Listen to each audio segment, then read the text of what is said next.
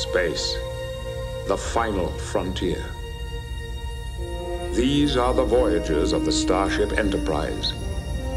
Its continuing mission to explore strange new worlds, to seek out new life and new civilizations, to boldly go where no one has gone before.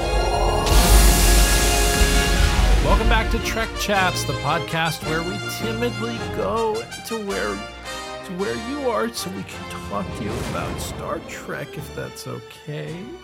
Maybe. Please. I'm one of your two hosts. Trek ranks. I'm an ensign. Didn't we do this bit before where it's like our ranks are too low? I'm the admiral of the entire Starfleet, Magellan. Yeah. What's your Admiral, thing? Who is the Admiral of Starfleet canonically? Is there an Oh, don't look that up. Don't Google that. It's a big spoiler. I just did for myself. Oops. Okay, got it. I'm Commander Allen, and we're Trek Chats, a Star Trek First Watch podcast. Yes, indeed. If you are listening to us on the Trek Chats feed, we are associated with Chats, a television podcast where we've watched many sci-fi television shows such as Farscape or Babylon 5 or, things like that. And so we're coming to Trek Chats with that kind of experience, but very minimal Star Trek experience. And we also have a Patreon, patreon.com/chatspod, where we've piloted a few Star Trek series, which will be relevant in our discussion of the last episode of what we're talking about today, which is TNG Season 3, which we're going to talk about right now. So, Alan, we just, over the course of the last 3 months, and by that I mean over the course of the last, 2 weeks, watched Star Trek The Next Generation Season 3. What are your immediate...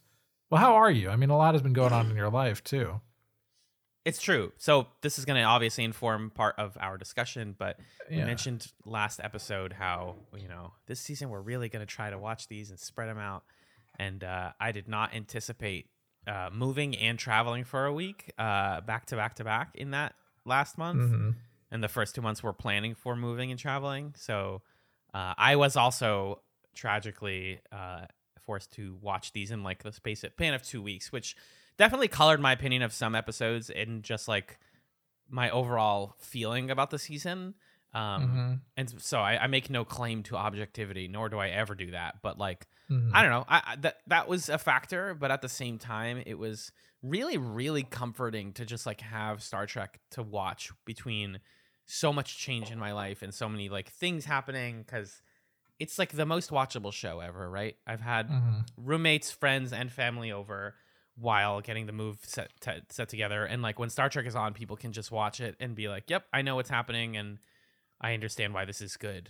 And it's just like, it's always there. It's been a kind of creature comfort for me in the past couple months. So I've really enjoyed it for that reason. Yeah. What about you? Yeah, I was in a similar boat. I was on a school trip internationally for about 10 days in August. And then the school year started, and I just recently am coming back from this overnight retreat that I had a big role in planning. And so it's been like super busy for me. And I've been cramming Star Trek into the nooks of that time, which has been a challenging thing to do. My girlfriend, Amanda, was gracious enough. We've been meal prepping together every Sunday. And so last Sunday, when we were meal prepping, we watched like 6-7 episodes of Star Trek in a row. Whoa, nice. Big thanks to her for putting up with that. Because it was a chunk of the season that wasn't the best chunk, I would say. But her review was like, yeah, it's fine. It's nice to have in the background. I don't hate it. It's like, okay, awesome. That's a win for Star Trek TNG. But I agree that it just felt, even the episodes that weren't so great, it's like, this is just nice to have on and to know where I can tune in and be like, whoa, this is kind of new and interesting, and where I can tune out and be like, oh, Riker flirting again, you silly guy.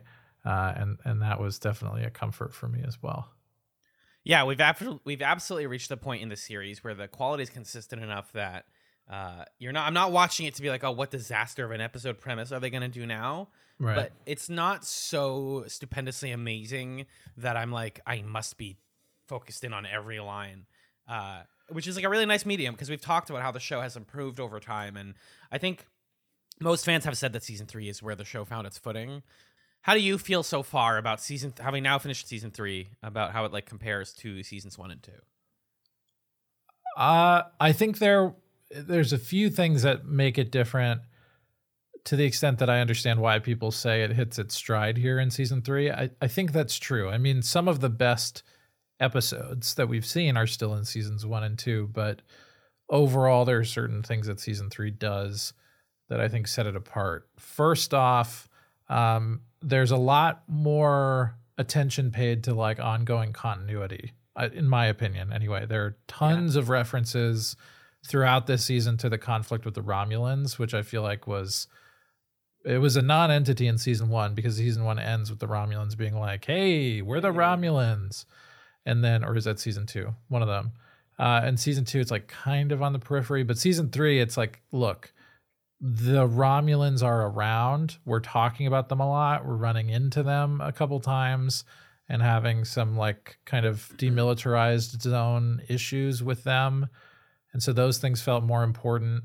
There are a few episodes where characters will reference something that happened like 2 or 3 episodes ago, which felt like it was making the show more cohesive. And then, there were a lot of episodes that were still sort of standard, like, okay, I feel like I've seen this exact plot before in a TNG season, but there weren't any ones that were like, whoa, that was a huge stinker. And then there were quite a few that I think were pretty interesting and novel, and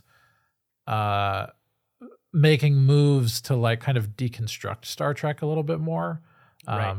So I came out of season 3 thinking like, okay, I'm not like, oh my God, blown away. This show did stuff I didn't expect it to, but I feel like we saw a handful of episodes that kind of raised the bar in my mind of what TNG is capable of doing and what it's going to be doing for seasons going forward. So I really liked it for those reasons. Yeah, I think my baseline review is the worst episodes of season 3 are better than the worst episodes of seasons 1 or 2. Yes.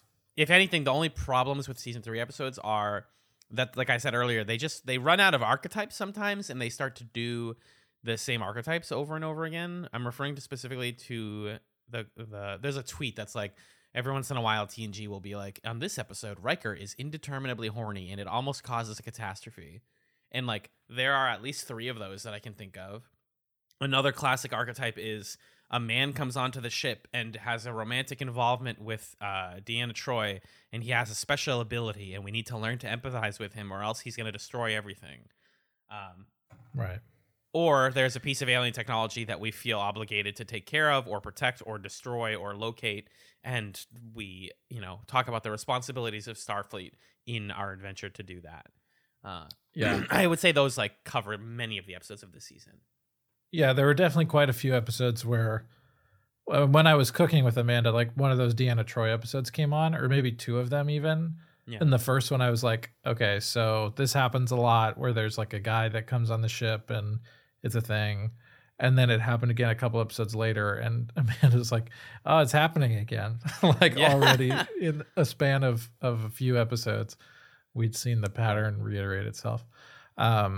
So it might also just be that like, I'm more forgiving of TNG kind of repeating itself at this point, because I can just say, yeah, okay, I'll have fun sitting with this one, but I'm going to kind of turn my critic brain off a little bit, because they're just sort of doing something I've seen before.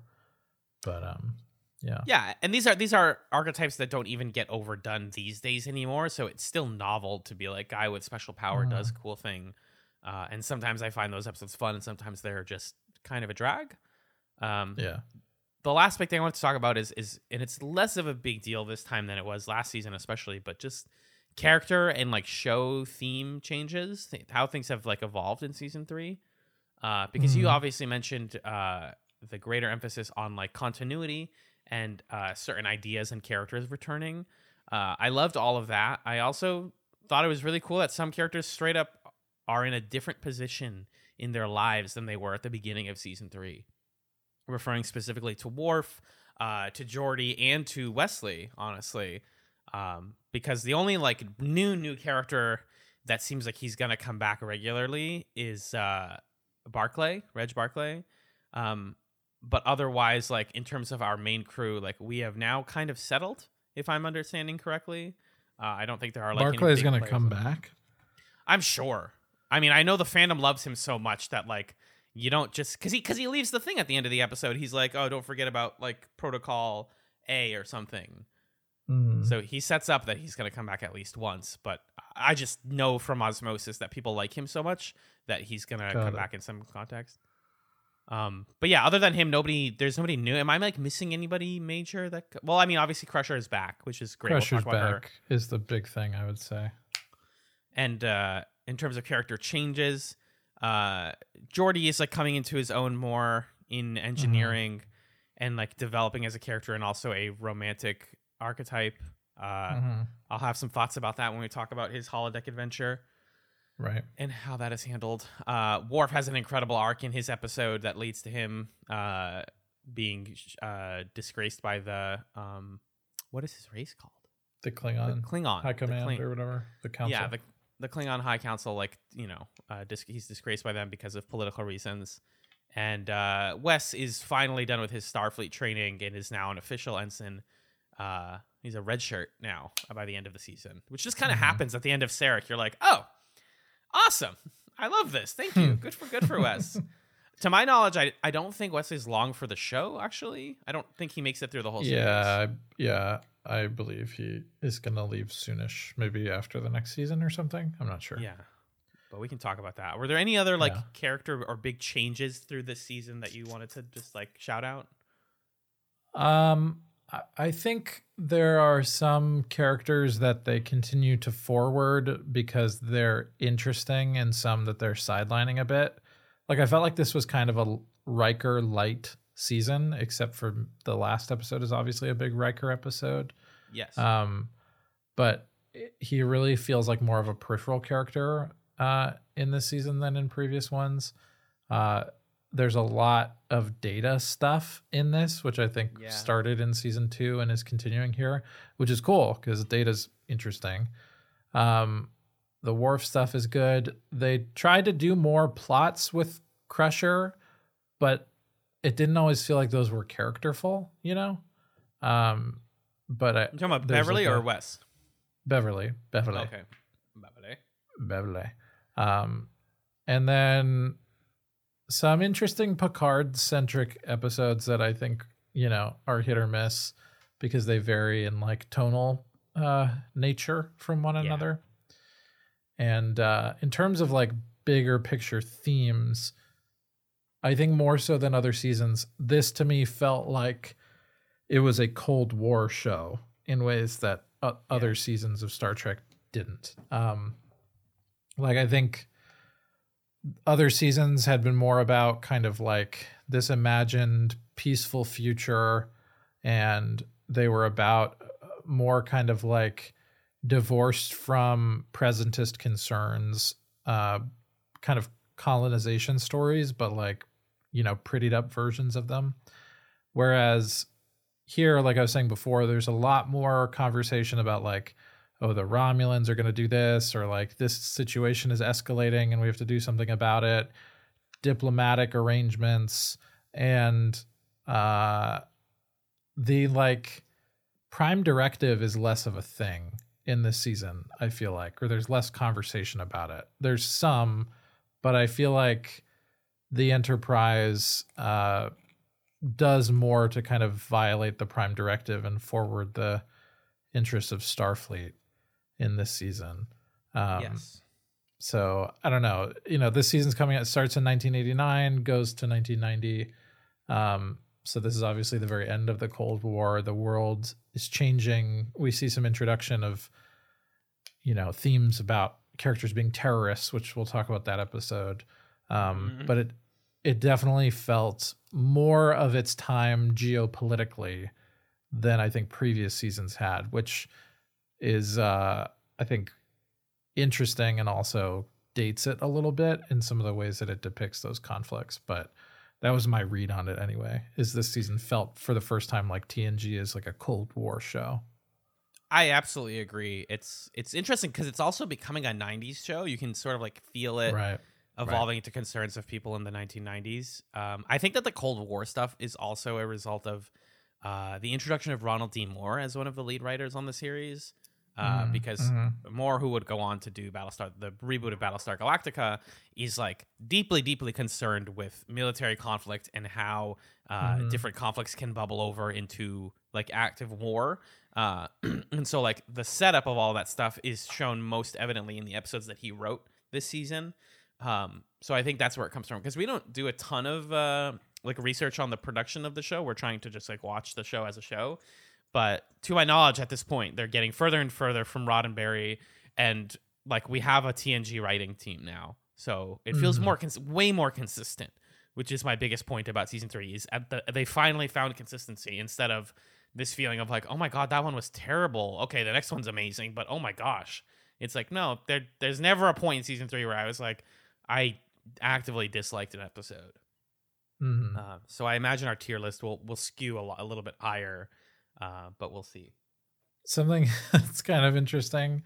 On the Memory Alpha page for season 3, the first sentence of the summary is, season 3 is marked by a string of abductions, with 6 people being kidnapped and Captain Picard being abducted no less than 3 times.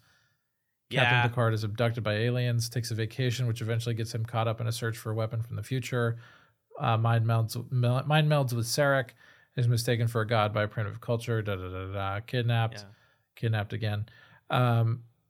This season also features a loose story arc involving political tension between the Federation and the Romulan Star Empire, and the latter's attempts to destabilize the Federation Klingon alliance, which is definitely a part of what's going on as well. And then the Borg stuff too. It was interesting to see. We'll get here. By the way, Jonathan Frakes makes his directorial debut in this season. True, great episode. With the episode The Offspring. Yep. We'll talk about it.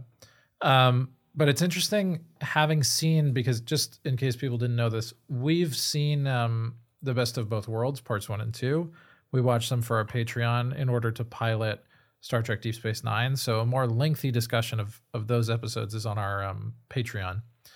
But it's interesting to see season 3 prepare you for The Best of Both Worlds, with these stories about people getting kidnapped, with these stories about political tension and militarization, with some episodes that are about like, is this person the real version of themselves? Or like, can we trust this person that we care about so much? Oh, did Data really shoot that guy? Stuff like that kind of introduces themes of doubt and uncertainty and tension and violence, and gets you to the point where you're primed for Best of Both Worlds to happen and end the season. I think that's pretty artfully done, and I'm enjoying the fact that I was able to watch the season knowing where it was going to go. Because I can kind of see them like lay the thematic foundation for that moment at the end of the season. Yeah, an honest to goodness season long arc, and to that point, like so many of these characters in season 3 are like doing big things and making big choices, like that moment of Data in The Most Toys, where you're like, oh, Data was gonna do something. Like that's, we're talking about how like Data is more prominent in this season, and they've kind of like refined what he's about. And at this point, he's so human that he makes impulsive decisions sometimes, and like commits to certain things that you're like, basically characters on TNG season 3 actually commit to things instead of just saying they're gonna do things in a way that's like really exciting and makes it feel like the potential is way larger, which is how you get to Best of Both Worlds, where it's like, yep, we are doing this. We are really gonna do this to Picard. Yeah. But let's talk about the episodes, yeah? Yeah, let's do it. So for those who are new to Trek Chats, first of all, thank you for joining us. And second of all, we basically do our standard S, A, B, C, D tier list for the episodes. And in so doing, we briefly discuss each one, just like a 1-second summary and what we thought of it. So we're gonna go down the episodes and rank them in that way. Yeah, we also do bad but actually good, which is below F, but maybe it's above F and above everything. I don't know if we'll get any of those in this season. I was just thinking that. I'm like, I can't, off the top of my head, I can't think of anything that I'm like, Let's hold space for bad but actually good, just in case. Of course. All right, so we start the season with Trek Chat Season 3, Episode 1, entitled Evolution. And this begins one of my favorite aspects of Season 3, which is a series of delightful cameo appearances from actors I really like. So Ken Jenkins is just in this one as a sort of classic Star Trek character of like, my experiment. No, my experiment. I watched this one with Art. I watched this one with Arthur from Full Metal Analyst, friend of the pod, and we were joking about how there's always a guy like this who's like, no, please. Experiments. I'll do anything for my experiment. He'll sacrifice the crew. He'll sacrifice himself if it means that the holy mission, the experiment that matters more than anything else, can be completed. Yeah. So this one involves nanites being released on the ship. They get taken care of. It is mostly a reintroduction to the crew and also reintroduction to Beverly, which I loved. And I think the best moment of this episode is her talking to Picard and being like, so how is my son, though? It's been a year. And he's like, I mean, he's good, whatever. And she's like, no, but like, how is he? Like, is he seeing anyone? Is he depressed? Is he lashing out? I like that. Stubbs, the character played by Ken Jenkins, plays baseball in his mind palace. He's like, I don't need a holodeck because I have this right here, and points to his brain. And it's like, what, dude? Like, and otherwise, the main plot to me was pretty mid. I think that Beverly wins this one on charm. Because it was just great to see Gates McFadden again. Yeah. Overall, it's a low B, high C for me. I think it's a C. Yeah, it's just not super memorable. TBH. It was also just a bummer that we started on like a C tier episode. Yeah. I was like, what? Wait, is season 3 going to be boring? What happened? It felt really good to be watching Star Trek again, but then I was like, meh. All right. Yeah, totally. Okay, so then we get into episode 2, which is called The Ensigns of Command, which is kind of an odd episode. It's the first of many season 3 Data episodes. And essentially, Data... Is this the one with the terrorist guy? No, that's a different one. That's a different one. This is the one where he's on the colony of people, and they're like... Right. The aliens are going to destroy them. Right, and they're trying... Enterprise is trying to convince them to leave, and they're like, no way. And then Data tries to convince them, and he tries to learn things about humans to convince them to leave. And he learns that being threatening is the best way to get people to leave. Right. And there's like a nerdy girl who has like a big crush on Data because she's like benevolently racist against androids. It's true. It's kind of a strange episode. Yeah, the woman having a crush on Data, it brings up a new concept, which is like, what if anybody was capable of love and affection? And so like they just injected a lot of like romance plots into every other episode. I thought she was charming, but I agree that when you say benevolently racist, it's like, oh, your androids are better than us, and that's why you're sexy, is because you're so much better than humans. Oh my god, I love androids. I would love to be with one. And he just is a king and has no interest in that. He's like, I get it. I understand that love is happening at me, and you're not doing anything for me, pal. Sorry. Right. He gives her a little kiss just to be nice. He says, it seemed like you needed it. And she's like, oh, Data. Oh, you. She's practically professing her love to him, and then he's like, I simply don't feel these emotions. It's not your fault. You seem cool, but yeah, you don't got those settings. Yeah, I thought that the resolution, though, of him like, I'm going to shoot you guys and you can't stop me, and I'm on the stun setting right now, but I could turn that off. And they're like, okay, I guess if you can do that, then the bad guys can do that. They could kill us whenever they want to. So we're going to leave. Is like weird. You know, sometimes they like, I'm like, what are you guys trying to say in a broader sense about like how to, this season does have a couple episodes about like what you do with like slavery or imperialism or colonialism. How do the rebels handle that in those situations, and what are quote unquote good ways to handle that, which I feel weird about. But me too. Definitely better than the first one. Yeah. I wonder if it's enough better to be in a different tier, though. Yeah. What do you think? I think so. All I right. think Data, I just like Data very much. I continue to love Data. Like, he's my best friend. Data's always pretty entertaining, I will say. Yeah. Was Data your favorite character in this season, too?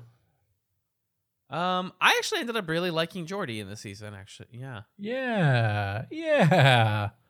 I've This wanted was to a like good him for a season while. Geordi. I've wanted to like him for a while, and now to finally get like episodes about him, I was like, thank you, fucking finally. Let's go. Yeah.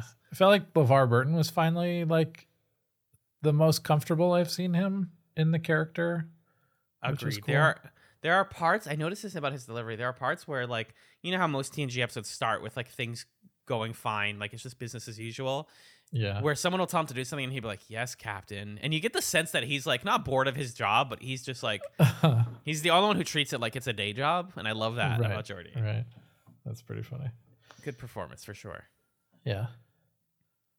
Can you introduce the next one? Yeah. Oh, this one. Yeah. So this is pay super close attention to this one. But it's I'm remembering bizarre. It's very It's a bizarre. weird episode. Season 3, episode 3, The Survivors, which is about to people who seem like the only remaining survivors on a devastated planet, and the crew of the Enterprise are trying to figure out, like, hey, is this planet useful? Why are there like live people? Why are there life signs on it? But are there, or are these like manifestations of grief? And I forget who is actually not alive. I forget if it's the guy who's the alien, and he's there because the I think it's the guy who's the alien, and the woman is like a projection or something. Or Let me double check. There's the whole thing. Also, the B plot is that Deanna Troi has music playing through her mind really loudly because of one of the aliens doing that. Mm-hmm. Kevin is a Dowd, an immortal being with vast powers. He met his human wife many years before and decided to live as a human with her. The alien raiders, who he knew as a being of hideous intelligence, and he was a pacifist, so he didn't want to hurt them. He used his powers to trick them, make them think that they're all dead, fighting what seems like a hopeless battle. Out of regret, he annihilated their race with a single thought, and he felt so bad about it that he recreated the woman in their house and sentenced himself to exile. So, kind of, yeah, it's a lot of, but it's a very talky episode. It's a classic TNG, Right. the stuff they're talking about sounds fascinating, but the stuff they're doing is just like talking to old people. Right. Yeah. It doesn't really work as like a TV episode. It sounds like a cool sci-fi story, but it doesn't really translate to television super well. Yeah. I barely have any notes on this one. I wrote a classic mystery episode. I was worried when they used the term genocide that they were going to do some sort of Holocaust thing here. But I liked the ending of like, sometimes you have to let an alien fuck his hologram girlfriend and you just don't get involved. Jesus Christ. Sorry. Just like let him be there. No, it's no problem with letting a guy do that, I guess. He did do it. He did do a genocide. My last note was, so the old people turned out to be a bad alien who felt guilty or something, I guess. Took a 3-hour nap in the middle of this one. My God, my Lord Almighty. Good thing you took your naps early in the season. Yeah. Because once things started cooking later, I think this is C. Yeah, I agree.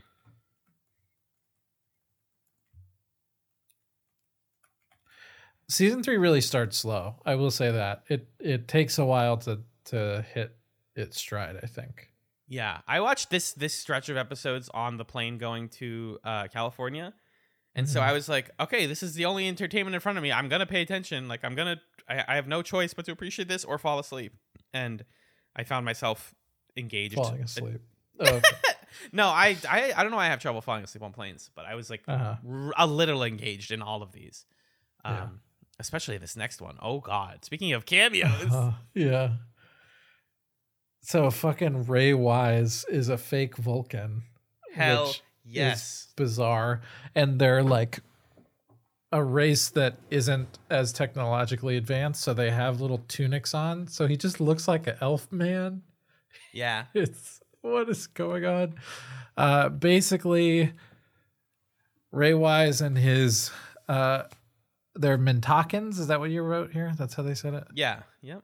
him and his Mintakan friends see members of the Enterprise, and then the Enterprise has to spend the whole episode being like, oh, shoot, we messed up the Prime Directive because they saw us, and now we have to erase their memories. And now we have to erase their memories, but then we don't erase their memories, and now Ray Wise thinks that Picard is a god, and now we're fighting about it. And then Deanna Troi and Riker go down as fake Mintakans, which is awesome. And they basically try to gaslight this entire race of people. It's a thing.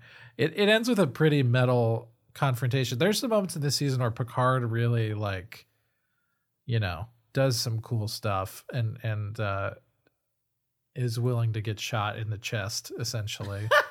Sorry, did we say that this episode is Who Watches the Watchers, by the way? I don't know if Who Watches the Watchers, episode 4. Mm-hmm. But the conflict ends with Picard being like, look, you think I'm a god? Shoot me and I'll get hurt really bad. And then he gets shot and hurt really bad. It's awesome. My by trivia a bow and arrow. By so a bow and arrow. I love bow and arrows in sci-fi. That's perfect. Yeah. Couple notes I had about this. A couple like trivia. One, Ray Wise being in this is amazing, and believing that Picard is God because he has a healing thing on the ship and like sees a spaceship. And he's like, this has to be God. That's amazing. And like that's the one bit of like, ooh, the Prime Directive is messy. Number 2, OG, his daughter, who also is involved in this plot, is played by Pamela Adlon with a lot of makeup. Okay. Famous comedian and voice of Bobby Hill on King of the Hill, Pamela Adlon. Yeah. Which I just thought was fascinating. And also, this episode was co-written by Richard Manning, who, if I'm not mistaken, went on to work on Farscape. Oh, yep. I recognize that name. Ricky Manning. Yeah. I believe that is the same person, if I'm not wrong. I'm going to double check his... Oh, yeah. Yes, that's him. That's Ricky right there. I remember either he followed us on Twitter or he like tweeted at us or something like 7 years ago. He seems like an all right dude, maybe. But anyways, Who Watches the Watchers? I thought this one was kind of fun. I actually, when we did, speaking of Farscape, when we did Scape Chats, I was like, man, I always wanted more away team episodes. And now watching TNG, I don't really find myself liking the away team episodes very often. No, me neither. Because they have to stretch the budget so hard to like make it look remotely believable, and it doesn't always succeed. And the Enterprise just looks cool. Like, it's just cool place to be. I don't know. I don't find myself longing to leave the Enterprise very often.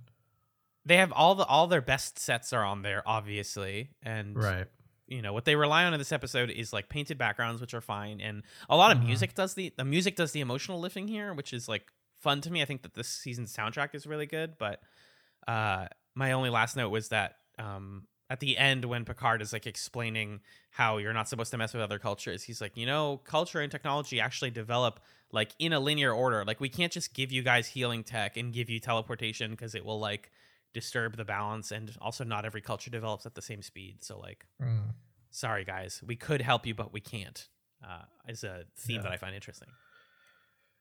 Yeah, it ends up being, I think, a very entertaining blend of campiness and some interesting meditation on the Prime Directive. Like, it's the only episode that I think really addresses the Prime Directive in an engaging way in this season, in my opinion. So it's at least a B, just because it's like got that entertainment value, I think. I agree.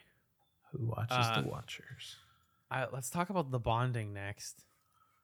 So I was like, is TNG going to get dark this season? I really like this episode. It sounds like you didn't. This is the first one that I thought was actually really good.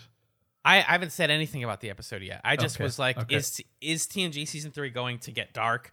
Yes, it is, and they're going to handle it with a lot of like class and elegance. Like, this is an episode about grief, and having just finished The Leftovers, I'm still kind of hungry for shows and stories about grief. And I was like, this is so interesting. So basically, the episode opens with like an away team mission that goes poorly for a team member who we haven't heard of before, and her son Jeremy is still on the ship and is like they're helping the various members of the team are helping him grieve the loss of his mother.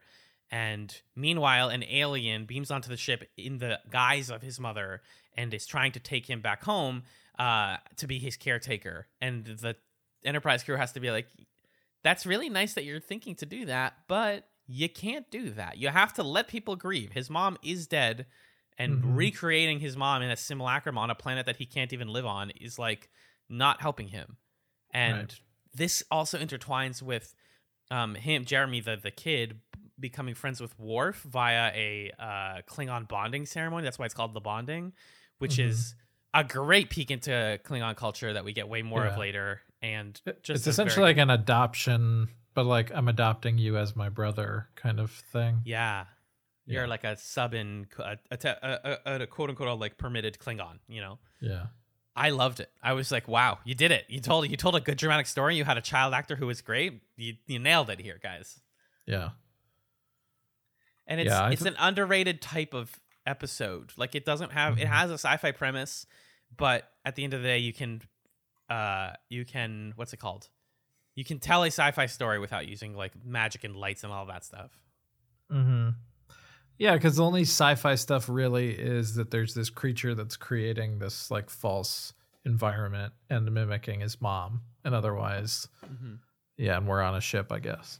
I really like this episode because it also had Deanna Troi like being a therapist and doing some like family therapy stuff, which was cool. And the whole sequence where Wesley yells at Picard to show the boy that it's like okay to be mad at the person who was responsible for your parent dying, and you can like let that out and not let it embitter you. I thought that was all really beautiful. So I really liked it. Writing debut of Ronald D. Moore on the show, by the way. True. His first one. Speaking of like, war and the effects of war on people, you have a child who's dealing with the loss of his mom. This is definitely the first major high point of the season. I found an article on StarTrek.com that's called 30 Years Ago, The Bonding Subtly Rebooted the Next Generation, which ostensibly is arguing that before this, one of the biggest worries of the show was we don't feel like we know the crew. We don't feel like they're family. And like seeing all of these characters like reach out to Jeremy and like be empathetic and like root for him despite all the opportunities to neglect him brought the show from like a crew of like sort of like stoic outcasts to a family. And from here on out, TNG is about a family. I love that. Yeah, I can see that for sure. The Worf scene really touched me. Also, I was like, damn, God damn it. Michael Dorn's so good in this show. It's not fair. Yeah. It's at least an A, if not an S. I would argue for an S tier because of how much it pushes the show forward in its character dynamics. I'm down for that. What is the actor who plays Jeremy doing today? How old is he? What's going on? I would like to know about this. Show me the child? Gabriel Damon is the actor's name. He's 46 now. Jeremy. Oh, he's done some other stuff. Jeremy. Oh my God. Gabriel Damon Lavezzi is an American real estate broker and former actor. Oh, he got into real estate. Oh no. Okay, F tier. Just kidding. All right. Episode 6, yeah? Yeah, the booby trap. Booby trap. Interesting title. Uh-huh. What are we doing here, guys? Because it's kind of a silly name for an episode where there's some kind of trap, but also like Geordi has a computer girlfriend. Right? Yes. Geordi's sad date is the booby trap at the beginning, and his computer. Is this the computer girlfriend? Yeah, this is computer girlfriend. Yeah, that's the other booby trap. It's kind of, come on, guys, really corny. But another, speaking of like, oh, they made this like canonical, is now people tease Geordi for fucking being in love with the thing. He's in love with the engine. I feel bad for my boy. Treat my boy better. It's so harsh, guys. Like the fact that this episode is genuinely like Geordi going, I don't know, like if I'm ever gonna find somebody who I fit with and who like who understands my work environment. And he finds that in a virtual woman, and they don't play it for a joke. And then she at the end is like, "You'll always have me. I'm in the engine." And he's like, "Okay, I love you." And so the joke, I'll probably like the meme in the fandom is like, "Oh my God, Geordi loves the engine." But like, that is touching, also, guys. There's something kind of sweet about that, I think. So I felt bad. It's a goofy ass episode, though. Honestly. Yeah, it's goofy. It doesn't do computer girlfriend as well as when Riker had a computer girlfriend.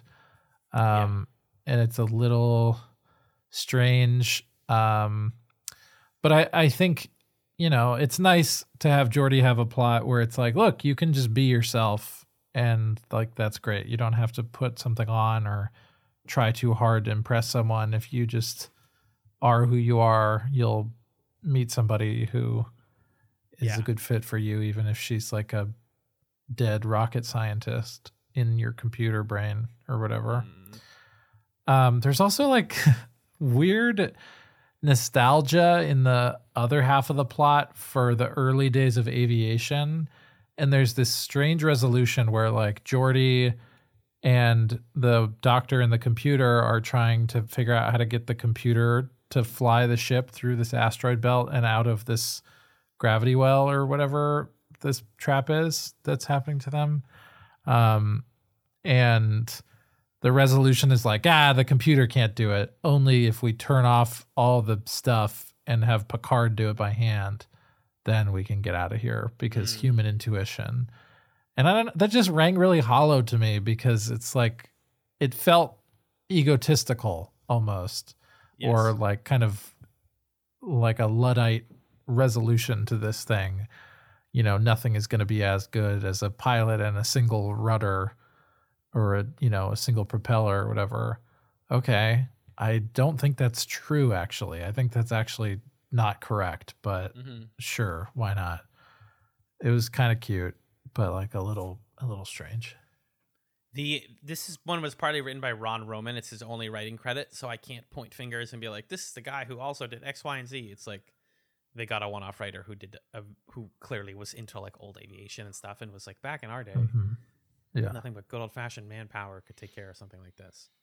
Yeah, it just felt like a classic, one of these classic weird things I don't always love about TNG, which is like the boomer nostalgia that's happening here, or like the Greatest Generation nostalgia, or whatever generation this is that's doing that. Right. It just makes the show feel like dated in a strange way. I think that brings it down to a C for me. Yeah, I think that's right. I think that's right. Definitely enjoyable. Guinan being like, yes, I can tell you I'm a woman, because they're talking about like, gender and romance. And I was like, oh, Guinan gets to be a little bit horny this season, you guys. It's kind of fun. Yeah. This season did more Guinan, and that was correct. That was the right choice. Absolutely. And they do continue the somewhat problematic trope of her just like being the second, or the different kind of like empathetic person. Like she just solves the plot for people because she's the wise old black woman. And it's like, I still feel weird about that, but the show continues to do it and doesn't really comment on it at all. Yeah. And again, this one's important for understanding the memes of like Geordi loving the engine, but at the same time, you actually watch the episode and you're like, oh, I get how you get there. Yeah, it's kind of sweet, actually. Yeah. All right. So now we're on to episode 7, which is called The Enemy. Oh my God. So thank you so much to everybody in the chats community for not telling us that Andreas Katsoulis is in this show. And if you did, then we forgot. Whoops. Yeah, I'm sure it was mentioned at some point and we forgot. Or at least they didn't tell us what episode it was in. Yeah. Wow. Well, episodes, actually, because this isn't the only one. Spoiler alert. Andreas Katsoulis, for those who don't know, played Jakar on Babylon 5, an amazing character. Yeah. And if you're wondering what Jakar is like, it's exactly like this guy. It's like pitch, word for word, inflection for inflection. Yes. He's doing a Jakar here. And what's exciting is that this episode also, speaking of the chats and greater community, is doing a sort of take on Enemy Mine. Where, like, what if the human or the humanoid and the alien were stuck on a planet together and had to help each other? Right. Shout out to the Spit and Polish podcast where we covered that movie with the folks over there. Yes, great podcast. We watched Enemy Mine. Thanks to them. Great film. I don't think this episode can get as weird as Enemy Mine gets. Who could? Who possibly could? No way, right? But this is a character first episode, and science fiction is informed by the needs of the characters, which is what I really appreciate. My one qualm was that the sort of implication is after these guys get off the planet, because Geordi, loses his sight, and the other guy doesn't know how to fix the ship. is that like, oh, maybe the Romulans and us could get along if we were just nice to each other, which is like a very like liberal 1980s way of wrapping up a plot like this. Right. Like it's just a couple of bad eggs that are making war happen, but if we were really helpful to each other, then there would be no war. And it's like, well, there's more to it than that. Because Enemy Mine, if I remember correctly, kind of acknowledges like larger structural problems at the end of it. Whereas this, it's like, shucks. Well, it's a good thing we got along. Because we see Andreas Katsoulis as this same Romulan guy episodes later, once again in conflict with the Enterprise. And so it's like, okay, I guess that didn't work out so great.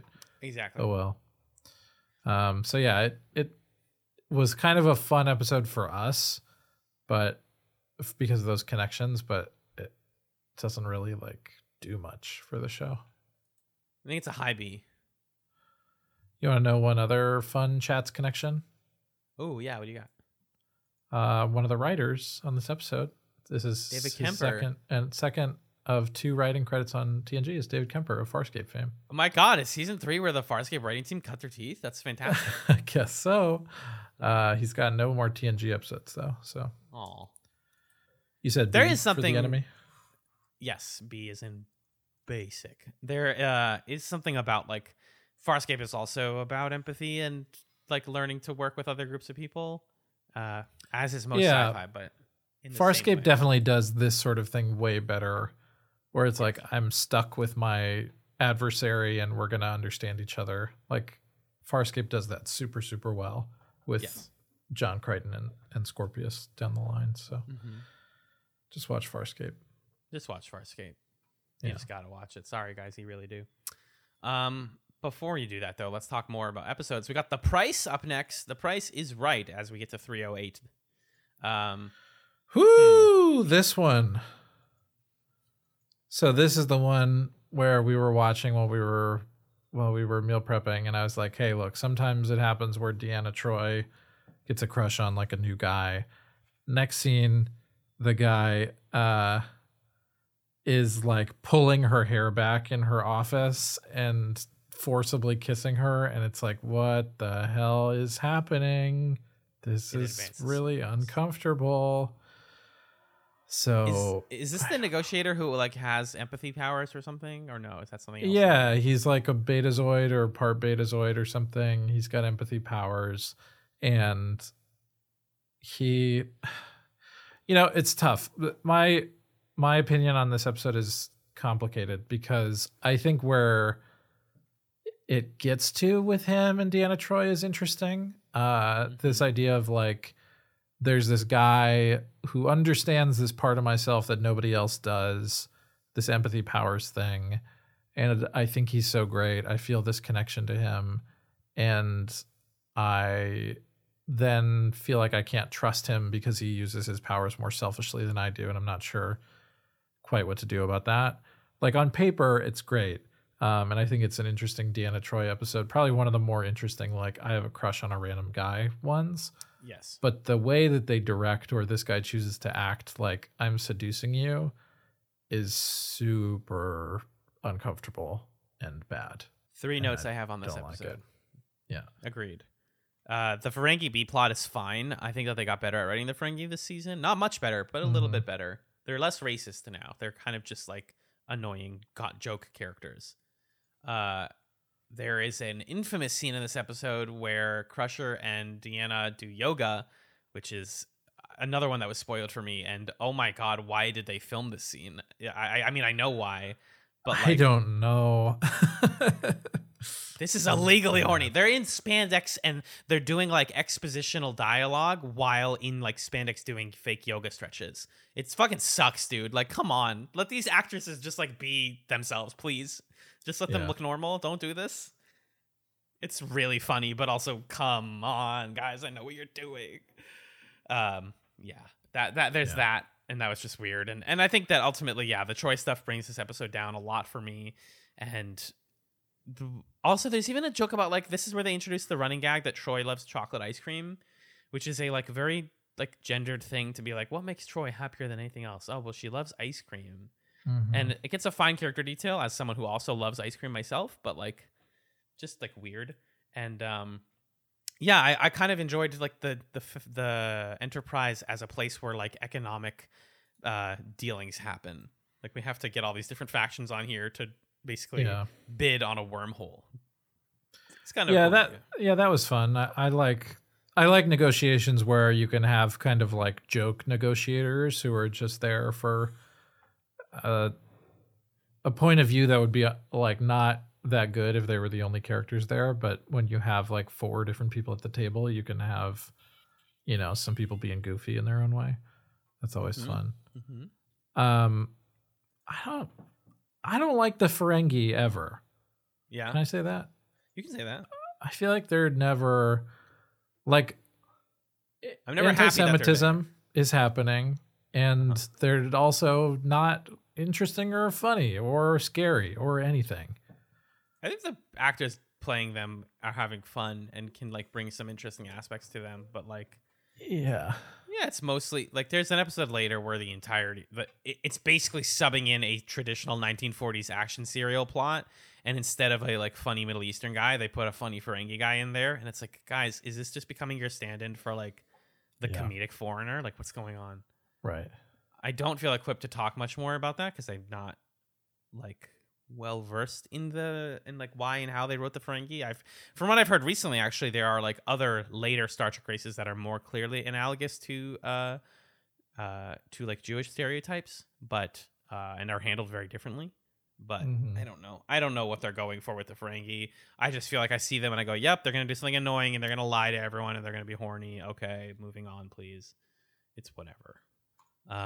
But it sounds like that brought this down for you. So where does it feel in your heart of hearts that we should rank the price? I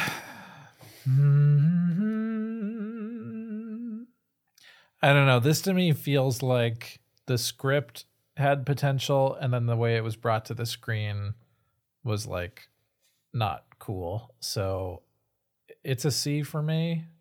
I don't think it's a D tier episode because I think actually where the Troy and this guy stuff goes, there's something worthwhile there for like Troy's development and for her to stake a claim about like what her philosophy is about empathy powers and like when and how and why she uses them. But I think the execution of the episode overall is pretty bad and lame. So C for me. I'll give you that for sure. We can blast through a couple of these faster now because I really want to get to Yesterday's Enterprise, obviously. The Vengeance Factor. This is a classic what if Riker was dangerously horny episode. Very simple. There are a race of people who have a elder who comes onto the ship trying to recruit these people who like branched off from their faction after a like culture war and a faction war that they had many years ago. The diplomat's assistant turns out to be the last surviving member of the enemy faction, and so she's trying to assassinate them and end this culture war. What it actually turns into is Riker is down bad for a young woman, and it's just kind of him being like, oh no, I fell in love with an evil woman now. And she's ageless, and they blast her in the stomach, and then Picard's like, the wars are over, Utah. And it's like, okay, guys, you did it. But also, is that breaking the Prime Directive, even though it was on your ship? Because you just ended a war that wasn't for your people, but it's pretty mid. Yeah. This after the previous episode, I was trying to get Amanda to guess who my favorite character was, and I guess I talked about Riker a little bit too much, and she was like, it's him? And I was like, yeah, Riker's pretty cool. And then when it got to the scene where he's talking to what's her name, Utah? Yeah. And she's like, oh, I'll serve you or whatever. And he's like, no, I prefer equals in love. Like I want us to both be doing stuff to each other. Ew. I was like, see, Riker's pretty, we stand a woke king. And my girlfriend was like, that is an incredibly low bar. Dead and true. So. My favorite line in this whole episode is when I don't remember what the food is. I called it spoo in my notes. But she's like, I can make spoo. And he goes, spoo a la Yuna. He's like so proud that he came up with that term. It's like, Riker, you didn't say anything there, dude. You goober. Yeah. This one's whatever. I don't have any strong feelings about it, to be honest. It's a hard C. Yeah. Right down the center. Yeah. As we approach the halfway point of the season. Yeah, so it's at this point that I'm like, season 3? Like, this is the one that everybody was talking about? Mm-hmm. I'm really, really waiting for, like, a great episode. And then this one's pretty good. It doesn't quite get me there, but it's the best one in a little while. And wouldn't you know it? You know who wrote this one? The Defector, episode 10? Ronald D. Moore. Ronald D. Moore, of course. The freaking savior of Star Trek TNG season 3. Yeah, he definitely he put his whole writer's I don't want to say writer ussy or whatever people say. He put his whole chest into this. Ew, gross. No, he put his whole chest into this episode. It's fun. The Enterprise grants asylum to a defector from the Romulan Empire who claims to have vital information concerning a renewed Romulan offensive. So season-long plot renewed. Andreas Katsoulis is back. The defector is interesting. Picard is earnestly thinking about what happens when war starts, and he tells Data in one scene, amazing scene, he's like, Data, you are an android. You are going to outlive most of us. Write down everything that's happening, because historians are going to need to know what's happening. Mm-hmm. And that really worked for me. Yeah. That's another like Ronald D. Moore kind of thing is like, okay, well, what happens around war? What happens around conflict? Well, somebody has to take the notes down for history books. Right. And more good Klingon, more good Romulan acting. I like the idea of a defector and why he wants to defect. It's a very talky episode, but for me, it's a high B or a low A. Yeah, this feels like an A to me. I think it's a really cool plot to have this Romulan defector. Like, it's really moving when he describes why he defected from the Romulan Empire, and the Federation folks are yelling at him like, you're a traitor, or like, well, you don't get to do this or that. And he's like, look, Picard, are you a father? Like, the reason that I did this, the reason that I defected, is to save the future of the Romulans. And I love the line where he says, my daughter will grow up believing her father a traitor, but she will grow up. I was like, fuck. Yeah. That's awesome. That's so good. Yep. Yeah. The return of Andreas Katsoulis is great in this one. This is a pretty good episode, I think. I'm comfortable giving it an A. I think it's A worthy. Number A with a bay? I don't know. A with a bay. I have a lot of notes about The Hunted, but in my memory, this isn't the best episode. But I have a lot of notes. Mostly excitement that James Cromwell is here in an episode about a super soldier who is shunned by his planet and wants basic human rights and is refused them because of bigotry and worries about power imbalance. I think politically this episode is super fascinating and again feels like a big like Cold War refugee sort of plot or something. It also feels like every dime store sci-fi novel I've read where like, oh, this person, like, why are they so strong? Why are they so powerful? Oh, because he's a Marine. Oh, fuck. Like, I thought the reveals were great. And I love James Cromwell looking young with a crispy little beard and a little mustache thing. That's super good to me. Yeah. He brings a lot to it. Yeah, I mean, what I'll say is that Crusade did the Super Soldier episode better decades later, but I hate you. This one's fine. The confrontation at the end with the super soldiers and the prime minister is fantastic. And then Picard is like, what are we going to do? And he's like, guys, we have this thing called the Prime Directive. We actually don't have to figure this out for you. You guys can do whatever you want. Yeah. And like, they've never done that. They've never honestly just been like, it's actually not our problem. We did our part of the mission. They've done it before where they'll use the Prime Directive at the right moment to do what they want and like give a middle finger to the other side. But this was an especially aggressive one that I thought was fun. To use the Prime Directive to just leave though Yeah. Like, well, we're not picking for you guys what to do here, but we've laid out all the evidence that these guys deserve rights. Jeff McCarthy, this is my trivia about the episode. Jeff McCarthy here is the one playing Roga Danar, the defector. He's got one of those faces that you're like, who is this guy? And I looked him up. He's a pretty standard TV actor. He's got a lot of roles. You might know his voice as the voice of Michigan J. Frog from the WB and Looney Tunes. Oh, okay. Yeah, pretty weird. Can I say something from the Memory Alpha trivia here? Yeah, what do you got? This episode was an allegory to U.S. veterans of the Vietnam War integrating back into American society. That's why it feels like the Forever War. That actually totally tracks. Yeah. Yep. That tracks 100%. The fact that he's got the military vest, the fact that they're like, you guys built us up to fight this war and then didn't build us any method to reintegrate. That's totally bullshit. Yeah. Yeah. This episode, and there was a previous one we talked about where it was like, the conflict is the Enterprise trying to beat something that blew up a ship 1,000 years ago, and like their hubris and thinking that would be easy. This episode is also what you get to watch Dagar like infiltrate the Enterprise effortlessly, and how like surprisingly easy it is to do that, and it kind of like humbled the Enterprise in a fun way. Yeah. But I think this is a high B, low A for me. Yeah. What do you think? I'd give it a B. Yeah. Okay. It's right on that cusp, though. It's solid. Next is Deja Q, the Q episode of the season, y'all. Did you remember Q? I lied. That's not the next episode. I don't have notes about the next episode. Yeah, Deja Q is the 13th episode. Fuck. You did them out of order. You're right, because I went back and wrote. I don't think I took high ground. Oh no, I did. But you're right. I put them in. No, I even wrote them in my notes in the right order. Sorry. This one politically is fascinating and ultimately bad. You're talking about the high ground? Yeah, the high ground. Yeah, that's right. Yes.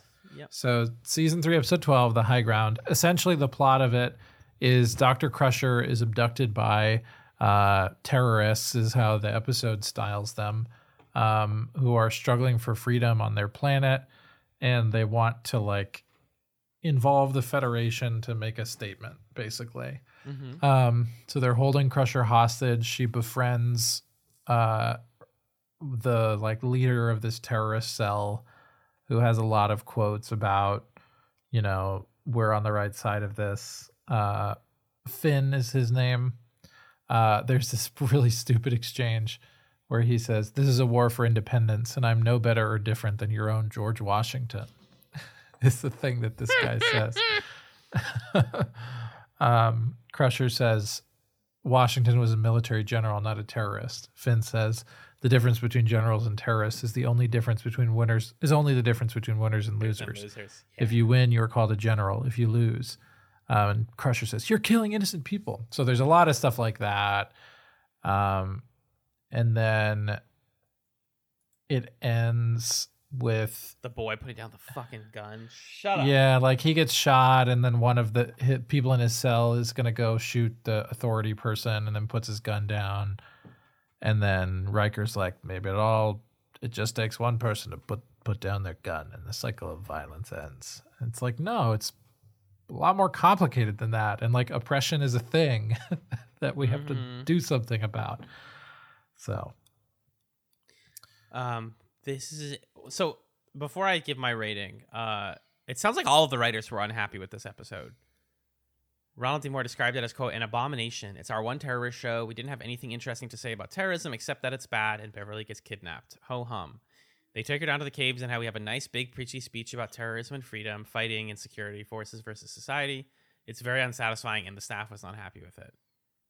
And even Michael Piller went on to say, "What was our point? What was the point where what was the point about terrorism in this show? Was it the point where the boy puts down the gun and says maybe the end of terrorism is when the first child puts down his gun? This was effective in the context of the episode, but it's certainly not a statement that provides any great revelation. You must be prepared to say something new about social issues," which makes me really optimistic about like what the writers are thinking. Like they get it. It's just that sometimes the reality of how you make an episode is like, it just didn't come together. So that was good for me to hear, but yeah, that does help a bit. Yeah,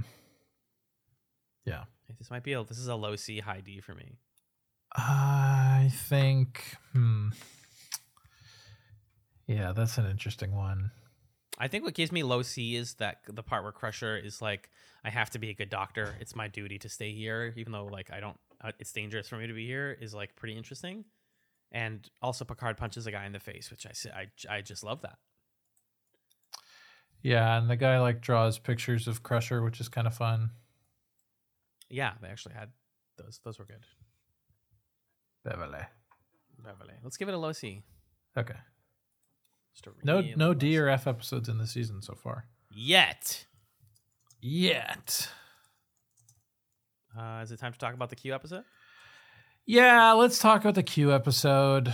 I didn't hate it. Yeah. Didn't he already get ejected from the Q continuum? If he did, then they didn't know about it yet. Like the crew didn't know. Okay.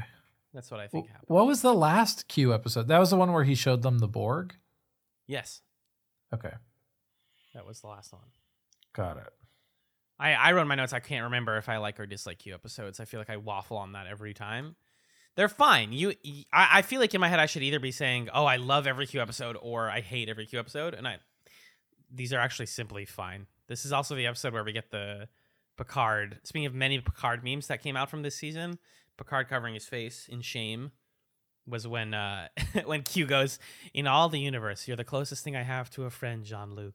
And Picard's like, and like that's my favorite stuff in this episode is people being like, go away, Q, please go away. We hate you. Like I like Q as an annoying force way more than I like the Ferengi as an annoying force. Agreed. Yeah, I agree with that. I've softened on Q just because I think every time Q shows up, it's like the magic is a little less annoying, and it's more just like I'm a super powerful space entity. And the guy playing Q is just having the time of his life. I mean, you can't fault him for that. He's loving every minute of it, and I'm here for it. Yeah. But I don't know. This one was fine. No bad feelings about it. I want to give this one a B because Q's spandex pants leave nothing to the imagination. I have more. It's not just that. I have more. Hold on. Works for me. All right, fair enough. Fair enough. He says to Worf, very clever, Worf. Eat any good books lately? Which is the best diss I have ever fucking heard in my life. Q realizing he has back pain for the first time is amazing. Yeah. He's realizing he's now 30. It's so funny.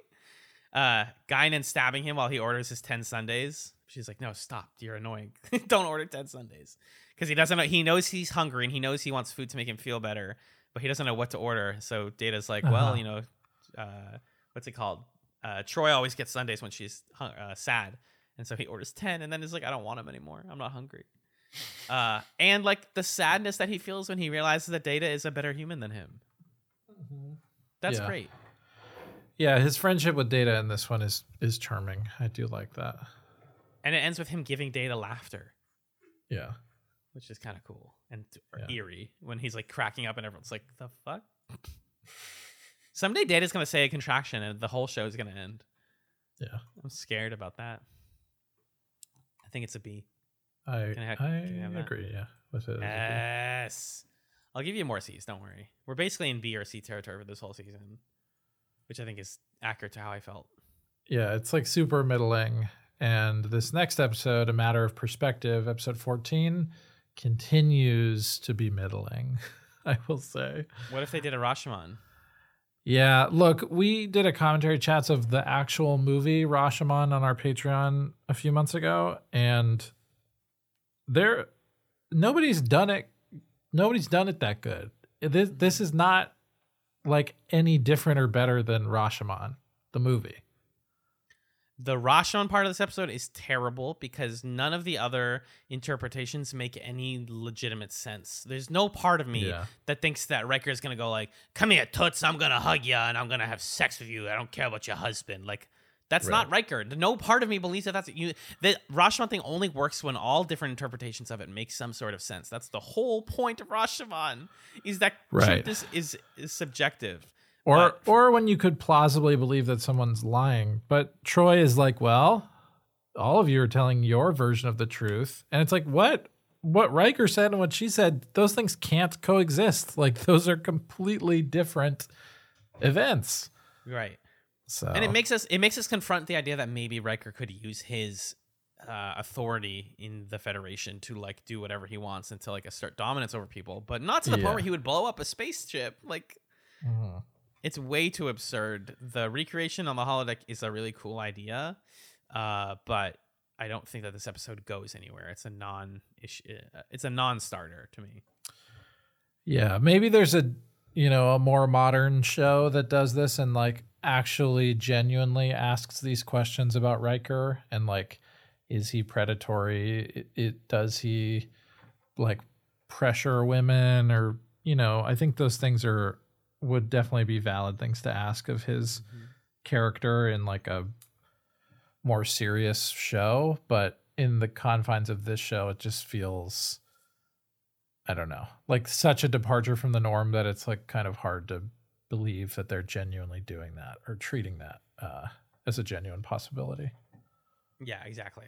And I think that this episode is just a bottle. It's a money saving. It's a bottle episode. It takes place entirely on the recreation holodeck. Sometimes you got to save money in the middle of your season. I totally get it, but it's not very interesting. Right. Yeah.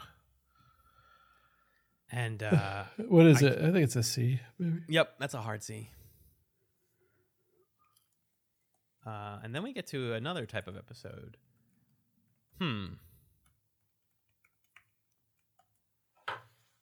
So Magellan. Yeah. Can you play my captain's log for this next episode? I certainly can. Captain's log, October 6th, 2022. I'm here talking about yesterday's Enterprise, a well-regarded episode, and for good reason. Who would have thought that Tasha Yar would come back in such an exciting and engaging way? Most particularly, I want to focus on the mystery behind this one, and also just the fact that you think it's about one thing and it's also about two things at once. TNG doesn't do enough like that. And by that, I mean like there's the Enterprise being a warship thing and also being like in a fucked up dimension. And then also we have to save the Enterprise C plot. And I think those two are blended really well. So let's talk about it. Cool. Thanks, Alan. Appreciate that, pal. This time I didn't do any games where I tried to talk to myself deliberately because I knew I would be wrong. Yeah, it's a very much hyped episode for a reason. It's considered one of the best episodes of TNG. Was it overhyped for you? Did you like it? I didn't even know that it was supposed to be amazing. So I got to just watch it and it was amazing. Oh my God, though, dude. This episode was really good. Are you guys can the show please do stuff like this more often? It's so like even beyond the beautiful redemption of Tasha Yar, beyond that, amazing. Which is like amazing. Beyond that, just the actual premise of Guinan is our guiding force as the regular Enterprise that we're used to is in a twisted version where it's a warship and Tasha is still alive. And at the same time, what if the Enterprise C came back through a time portal and we had to send it back in a way where it wouldn't explode again? That's so interesting. Like it's juggling a masterful amount of plot lines, and all of them managed to work together and like synchronize at the end. And I mean, holy crap! It also just like looks incredible. I think this set for the war version of the Enterprise, the creepy dark version of the Enterprise, looks so good. I think the performances are amazing. You don't get to do this very often, right? You don't get to redeem a character death like this. And not enough can be said about how valuable that is to bring back I'm sorry, Denise Crosby. There we go. I was trying to remember the actress's name. And to have a character seriously be like, Guinan is like, hey, you're dead. How did I die? Oh, you died in a really stupid way, actually. It was really sad. Right, for them to acknowledge that and say, like, actually, it wasn't meaningful enough. Yeah, you didn't die a meaningful death. And so she's like, okay, I'm going to die. I want to die a meaningful death. It's awesome. Really awesome. Yeah. No, this is an incredible episode. I mean, also from the time travel logic of it, like, there's a lot of times where you'll see a time travel plot where someone will come from the past to the future, and the future or someone will go from the future to the past, and they'll be like, oh, we've got to fix this before we fuck up the timeline. And then you're like, wait, but when does that happen? It's kind of arbitrary. Like the whole Back to the Future thing of like, my skin is fading away. Why didn't that just happen instantaneously? And in this one, as soon as there's something that's messing with the flow of time, immediately the present day is different. So there's not this kind of weird thing of the normal Enterprise characters are like, we have to send you back before the timeline gets messed up. It's already messed up. And then they figure that out in the context of this new timeline, which is super trippy to watch, and feels a lot more. It's easier for me to suspend my disbelief for a time travel story like that, where it's like things are already broken and we're having to put them back right as opposed to preventing them from going wrong. And, you know, so amazing that like Tasha Yar is symbolic of what we are sacrificing in order to set things right, basically, which makes it feel, not only is it redemptive for Tasha Yar's character, but it also makes it feel a lot more vital for us, because if she wasn't there, it'd be easy enough to say like, you know, send it back. It's cool. Right. Whatever. That's where they're supposed to go. Yeah, I kind of like these people. Oh, this one guy, I've seen him and stuff. He's pretty cool. He has a good friendship with Tasha Yar. That's fun.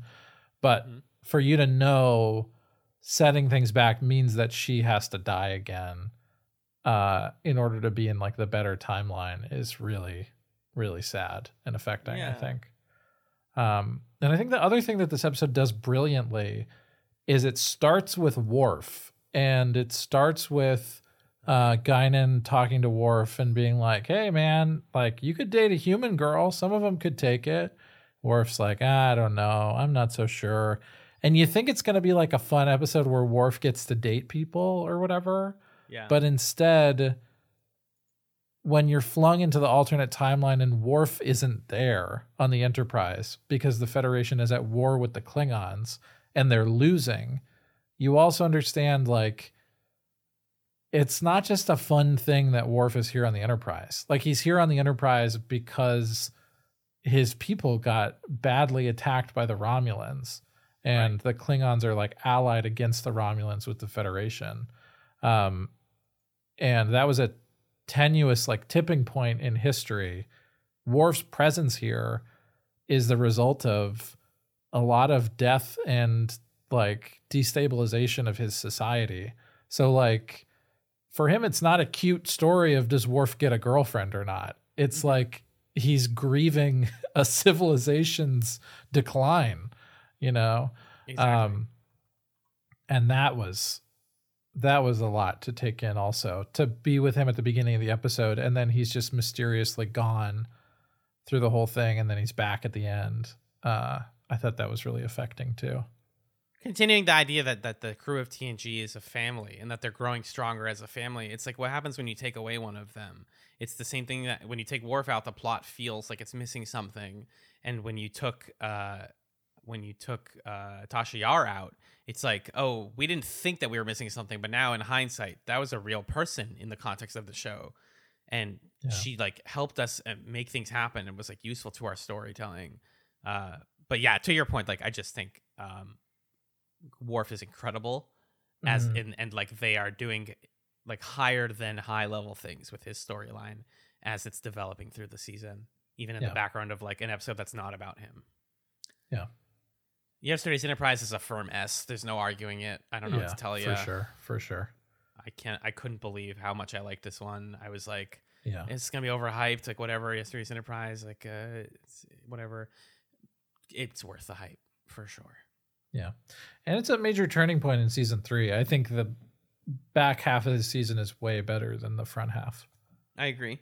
Like this episode 100%. Forward. Mm-hmm. Yeah. Now we're about to hit a string of bangers. So yeah, I have a captain's log about this next one. Oh yeah. I'll play it for you. Thank you. Captain's log, stardate 5:34 p.m., October 8th, 2022.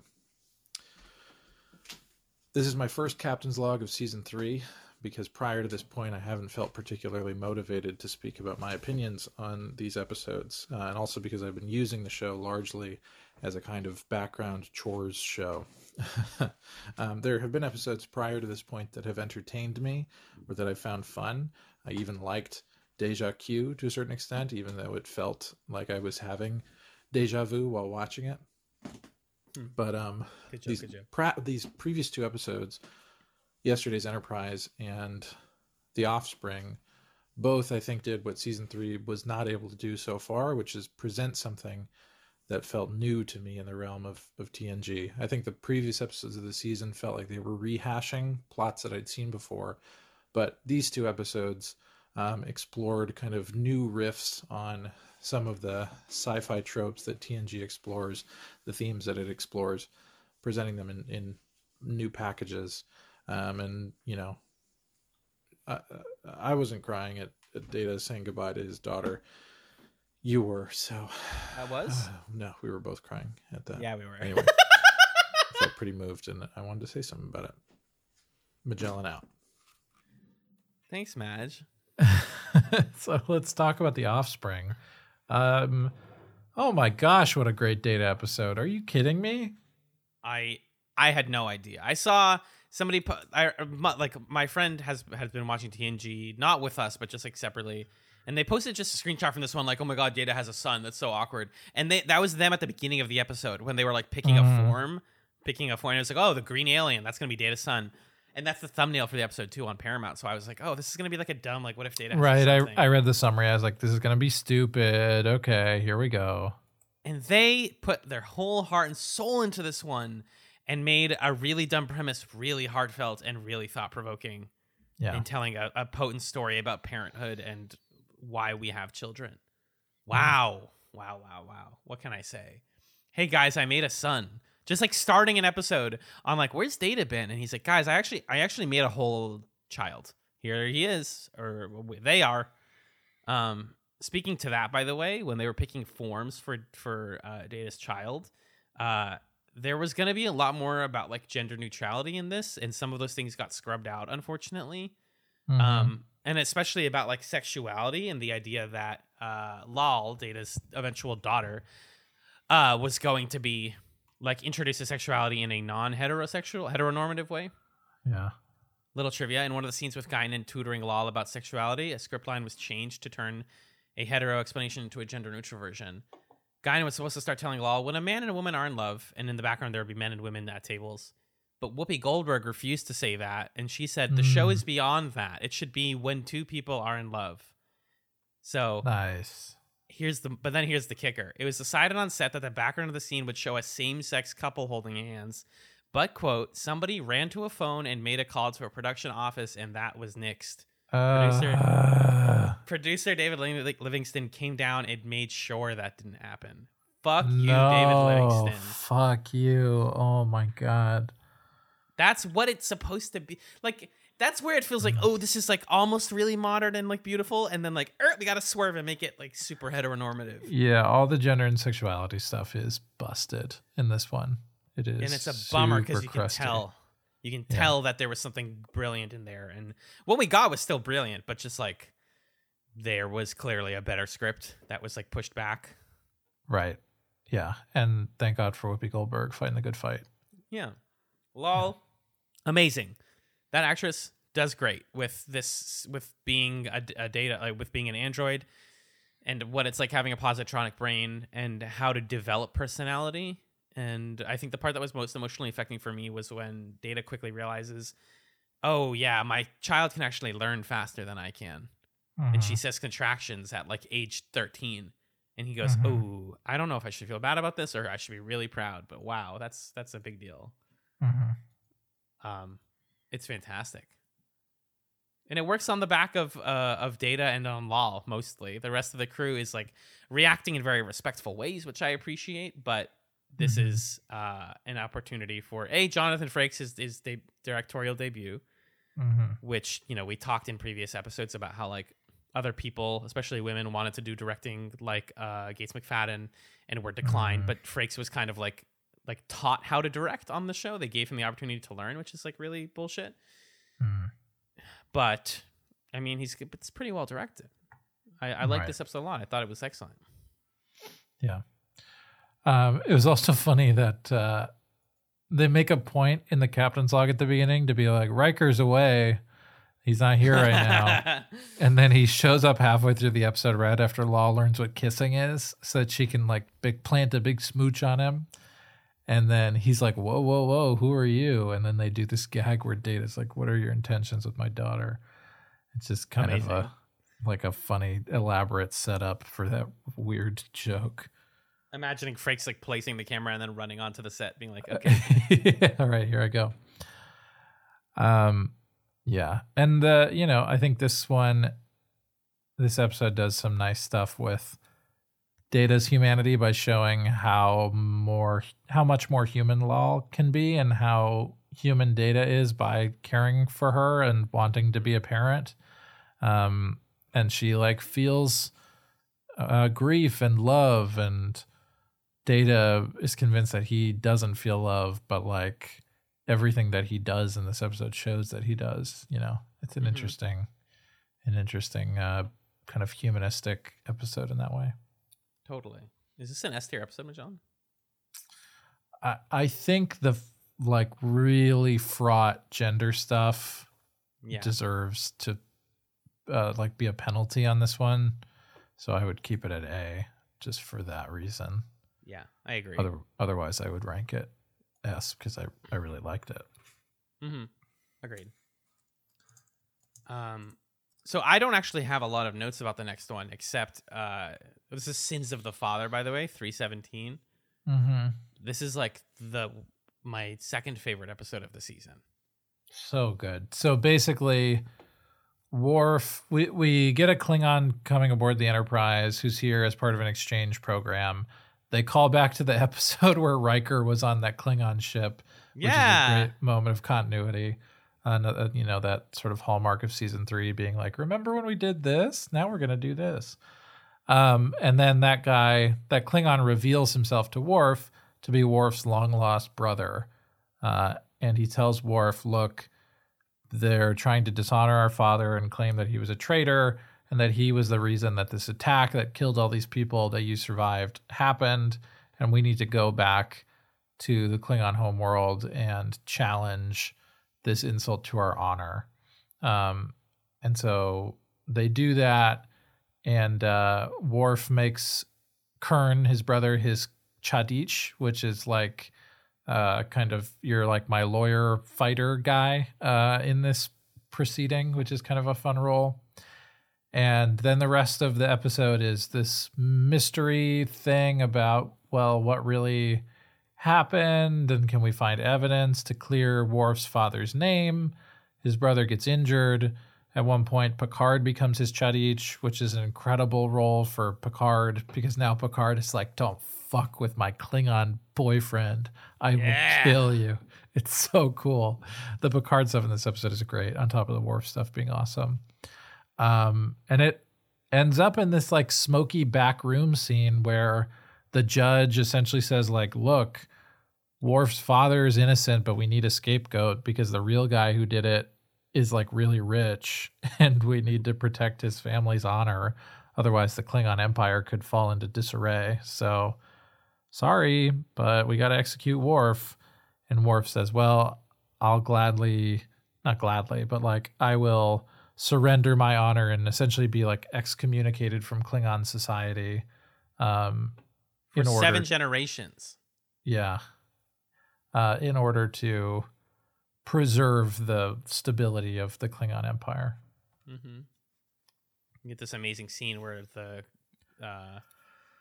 council like faces away from Worf, and he's like got like the things on his belt removed or his sash removed, and he walks out proudly because being a Klingon is about being proud and keeping your honor. It's not about staying with this corrupt system. And I think this episode has a lot to say politically. I know that this episode is like sowing the seeds of some huge, long-standing Klingon conflict stuff that's going to boil more and more and more. And I mean, Michael Dorn's performance here is it's Emmy worthy for sure. Yeah. Just to realize that the society that like you've been talking about, like he's felt so like begrudgingly attached to, like he wants to be attached to it but feels distance, and now it's fundamentally corrupt. Is like, okay, what the fuck do I do now? How do I go from here? Right. And to see that he still feels like some sense of loyalty to it or some belief that it needs to be preserved at the expense of his own honor is like says a lot about Worf's character and about his like idealism too for what the Klingon Empire could be, even in the face of these guys who are like unapologetically corrupt. Right. Yeah. So it's just it's a great Worf episode. Yeah. On my like do not skip list, if I were to make a fictional version of that, this would be on there. Sins of the Father. S tier. Yeah. I agree. It's like a little convenient that Worf has a long lost brother, but you know, they don't do that much in this show, so I'll give them a pass. Yeah, they get a pass. Yeah, I agree. Yeah. From here, we kind of hit a string of like okay episodes before we get back up to the good quality again. Yeah, those 3 in a row, yesterday's Enterprise, The Offspring, and Sins of the Father, like boom, boom, boom. Oh shit, the show is amazing. Best show ever. And then we get to episode 18. It's like, okay, it's still good, I guess. But Allegiance is this is a kind of a weird episode. Interesting, I think, but not quite as good as those. Where Picard's essentially abducted. Go ahead. Yeah, Picard is abducted by like something out of 2001: A Space Odyssey, and he's sent into this chamber with these other prisoners and replaced with a fake Picard on the Enterprise. And what we learn is that he was abducted by this race of aliens that are studying like the various leadership traditions and beliefs and structures of different alien societies. And they wanted to like see how Picard and these other aliens would do in their little scenario and see how the Enterprise functions. And to them, it's just like kind of a little experiment. They don't even think about whether it's okay or not okay to do it. And like, yeah, that's interesting from a sci-fi perspective. But yeah, you know, I think to me, the best stuff of this episode is like the fake Picard doing funny things and seeing Patrick Stewart do them, like singing a drinking song or like aggressively flirting with Beverly Crusher in his quarters or, you know, things like that. It's like a fun episode for Patrick Stewart, I guess. He gets to play a lot of characters. That's another big thing of this season is people playing many versions of themselves. I agree with everything you said, though. It's solid. I felt weird about him flirting with Crusher because like part of what the imposter is doing is it's using Picard's like clout on the ship and his power on the ship to do whatever it wants and to kind of push the boundaries of that. Because he asks somebody, he's like, hey, I'm going to tell you guys a mission. Do you trust me? And they're like, yeah, obviously, you're the captain. He's like, even if I'm going to tell you to go like somewhere where there's no mission clearly. And they're like, I mean, you tell us to do it, we're going to do it. And he's like, huh, interesting. And we, the viewer, are supposed to be like, so I guess Picard can just do that. He could say anything and the whole crew would do it. He could put this entire ship in danger. He has a lot of power, which is like, yeah, really interesting. But I didn't feel particularly strongly about this one. I don't know why. I think this is just like coming after Sins of the Father. I was like, yeah, okay, we've come down.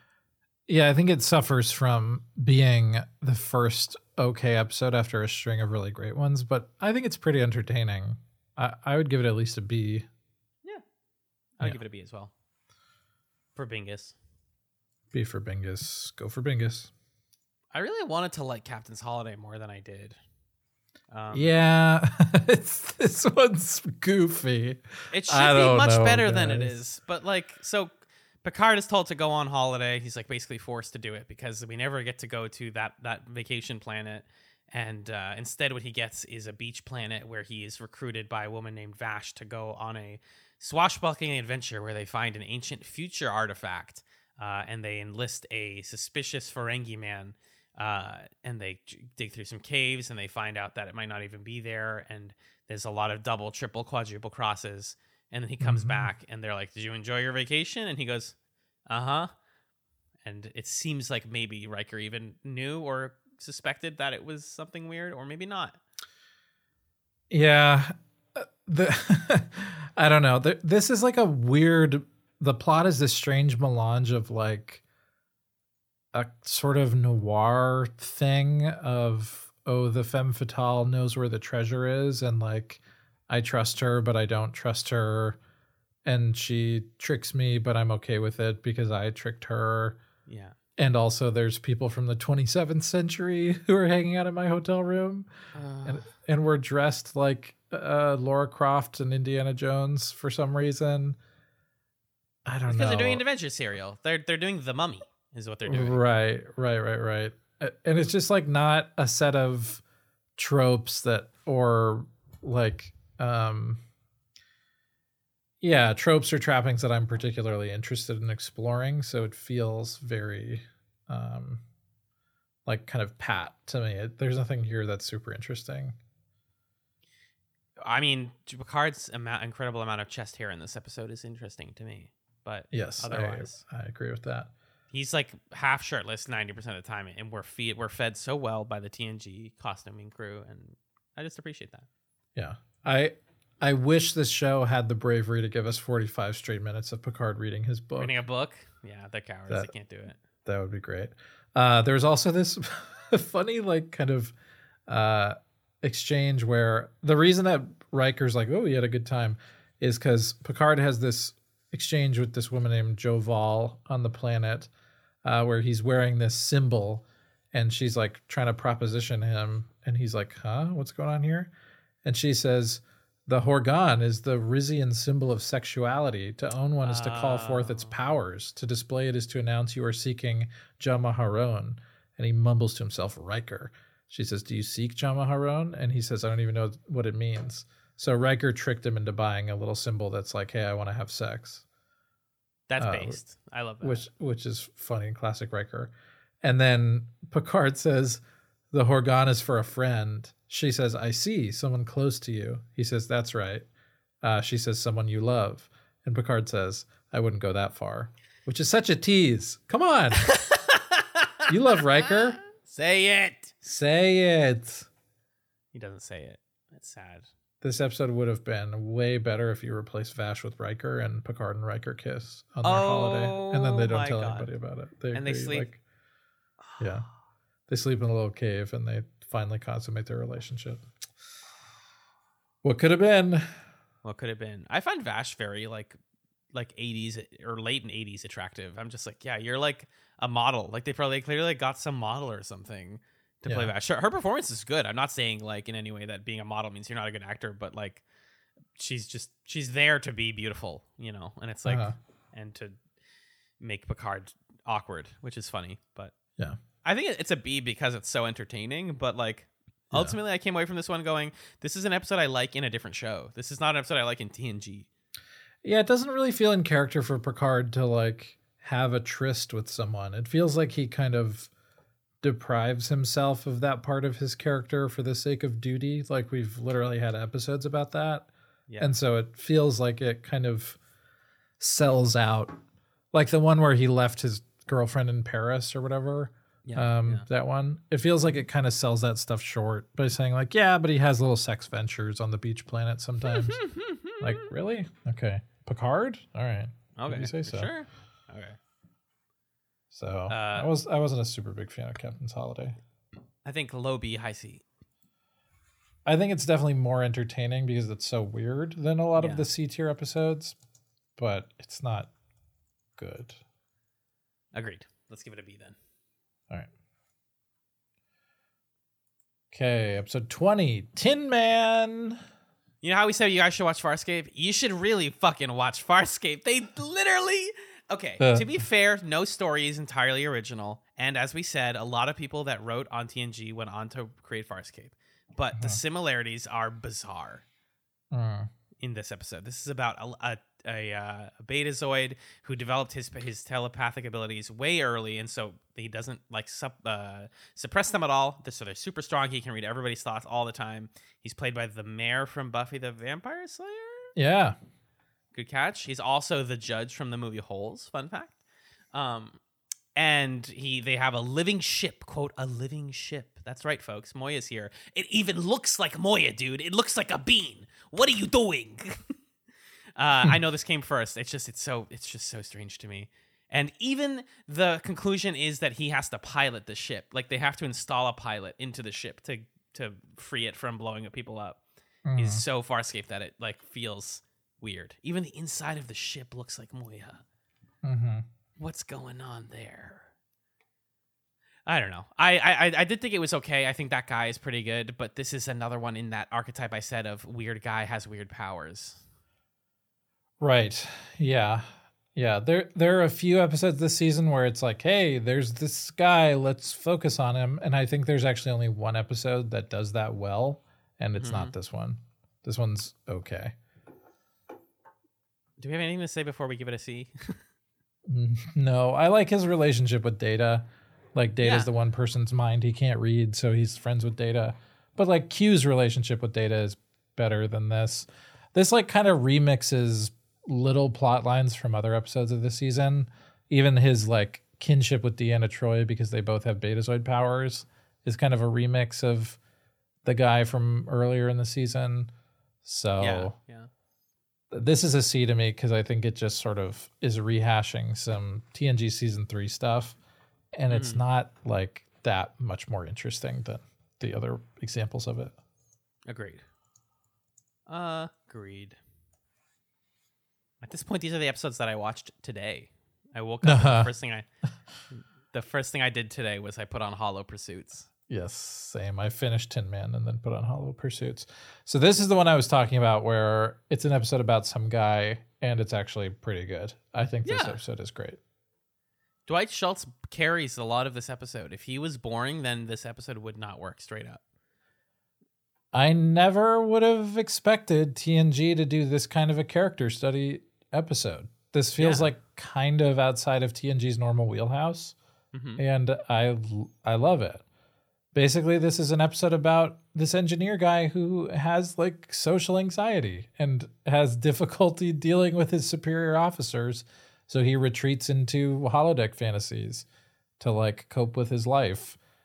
And it's like pretty empathetic of that and like inhabits his perspective a bit. I mean, I think it also shows how what he's doing is pretty unhealthy and like kind of creepy at times. But I thought this episode was a really good character study that the show doesn't normally give itself the space to do. 100%. Yeah, it's what matters so much is that coming back to the crew of the Enterprise being so likable this season, they are like frustrated by him and they make fun of him. They call him Broccoli, which is not a good nickname. And they keep doing it until Picard accidentally says it to Barclay's face and makes him feel bad. And then you have Troi being like, okay, guys, we can make fun of him all we want. And then they go into the holodeck and they see that he's made these versions of them. And their first instinct is like, we got to shut this all down. And freaking Troi has the foresight to be like, that's going to make things worse, you guys. Like, actually taking away his escapism is not going to make him stop escaping. It's going to make him hate us way more. Instead, we need to examine why he feels the need to escape and why he can't just talk to us. Like, we're literally offering ourselves up on a platter in a social context, and this guy is not accepting it. And that's not because he doesn't like us or because he's a bad person. He just can't express his thoughts well, and he feels unappreciated. So it makes sense that, like, yeah, if you're going to have the holodeck as it's been introduced, then like somebody is going to over rely on it and use it to like cope with their psychological issues. Right. And so they have a character that did that and they handle it really maturely, even though there's like, it's speaking of characters playing multiple versions themselves. I think the Barclayverse version of all of them are so funny.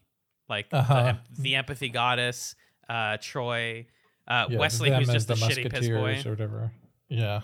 Yep. The Musketeers, Data as like a swashbuckler, Wesley as just a shitty piss boy, Riker as like a foofy idiot who doesn't know how to do anything. Yeah, who's like a little shorter than normal or something. Yeah, because he talks about pretty like funny. Troy's like, you are very tall. To be fair, you are really tall. I love that. Yeah, I like this one. I think it's pretty good. Yeah, I'm just so happy that this didn't come out as a mean thing about like, oh, this Barker guy fucking sucks. He's gonna be like a, incel or whatever. It's like, no, you have to help people. You got to be nice to them to crack that shell. Is this an A or a high B? I think it's an A. I think especially what gets it to A is that they even tied the Barclay plot into saving the ship, because he paid attention to the canisters that were left open. I thought that was kind of interesting. Yeah, I agree. That brings us to a very straightforward episode. It's called The Most Toys. In this one, a collector captures Data after he's on a routine mineral ferrying mission and collects him because he is a collector. He's a rich guy who likes to collect unique things, and Data is the only android of his type. So the guy feels like he is owed. He deserves to have Data. I love sci-fi or comic book villains who their thing is like, I'm a collector and I want to collect you because you're so weird. People. Yeah. They use it to talk about like slavery and rebellion in ways that don't feel too like on the nose, because it's also just like, okay, you know, Data says a lot of things here about like, it's actually illegal. I'm okay with it because I don't have emotions, but you're not supposed to keep people. And that's fucked up that you thought you could keep me here. And then like just getting to see Data like rebel by not acting, like his willful sort of like him freezing himself when the guy's like, act normal, Data, and he's like, nope, I'm not moving, fuck you, is great. Like just Data has the sort of sentience to do this kind of thing and make all of the decisions on his own. This is brought to an incredible conclusion as he decides it is probably worth it to shoot this guy. And as he's pulling the trigger, he gets warped away. And the way that they handle it, where Riker is like, Data, that gun, that rifle in your hand was discharged. And he goes, yeah, it didn't fire, though. Must have been an error. I don't know. Anyways. And you're like, oh my God, Data was like about to end this episode by shooting a man. Holy shit. Pretty interesting. Well, yeah. Because prior to this point in the episode, he and the guy have this exchange where the collector guy's like, so you're a pacifist robot on like a war vessel. That's kind of ironic. Yeah. And Data's like, well, I would never murder someone, but I can kill people. And then for this to end where he shoots to kill and then lies about it is like, whoa, what is Data capable of? Mm-hmm. What is he gonna do? That's kind of terrifying and cool. Very much. Very much. I felt weird about the portrayal of Fajo again as the like evil guy with a weird accent. I mean, I think he's just a white guy, but they give him a little bit of an accent, and he's played by Saul Rubinek, who is Canadian but German born and has these like what I'm sure a casting director would call quote foreign like features. And he's wearing something that even resembles a fez, and it's like, why do we keep doing this like evil again? The Cold War, we're doing like evil foreigners again, but they don't. It just is an aesthetic, and I feel like they need to be more careful about like why you dress the character a certain way and why you gave him a certain accent. But that's not to say that the episode's bad in any way. It's just like something I acknowledge. Yeah. Agreed. What's the rating, pal? Like a B, maybe. I think Data shooting that gun is giving it that's where I got B from. Yeah. Yeah, it's number B with a bullet. Data bullet. Love it. Almost done. Let's talk about Sarek. So my first question with this one, this is Spock's father, Sarek, comes to the Enterprise for diplomatic reasons. There's a lot of excitement around this, but we learned that he has a rare Vulcan illness where his emotions he's losing control of his like emotional suppression, and that's bleeding into everybody else in the ship who are having bouts of rage. And to fix this, Picard opts to take on Sarek's emotions and deal with them while he does the diplomacy stuff. And we learned that Sarek is anxious about getting old and losing control of his faculties. And it's an episode about aging and legacy. Beautiful metaphor here. I think. I also am attached to Sarek because I watched enough TOS to know like how important Sarek is to Spock. And I wonder how you felt about it, like without that much familiarity. Well, so he comes on at the beginning of the episode. There's all this buildup where Picard and Riker are walking down the hallway in their fancy clothes, which is always fun to see them in the fancy uniforms.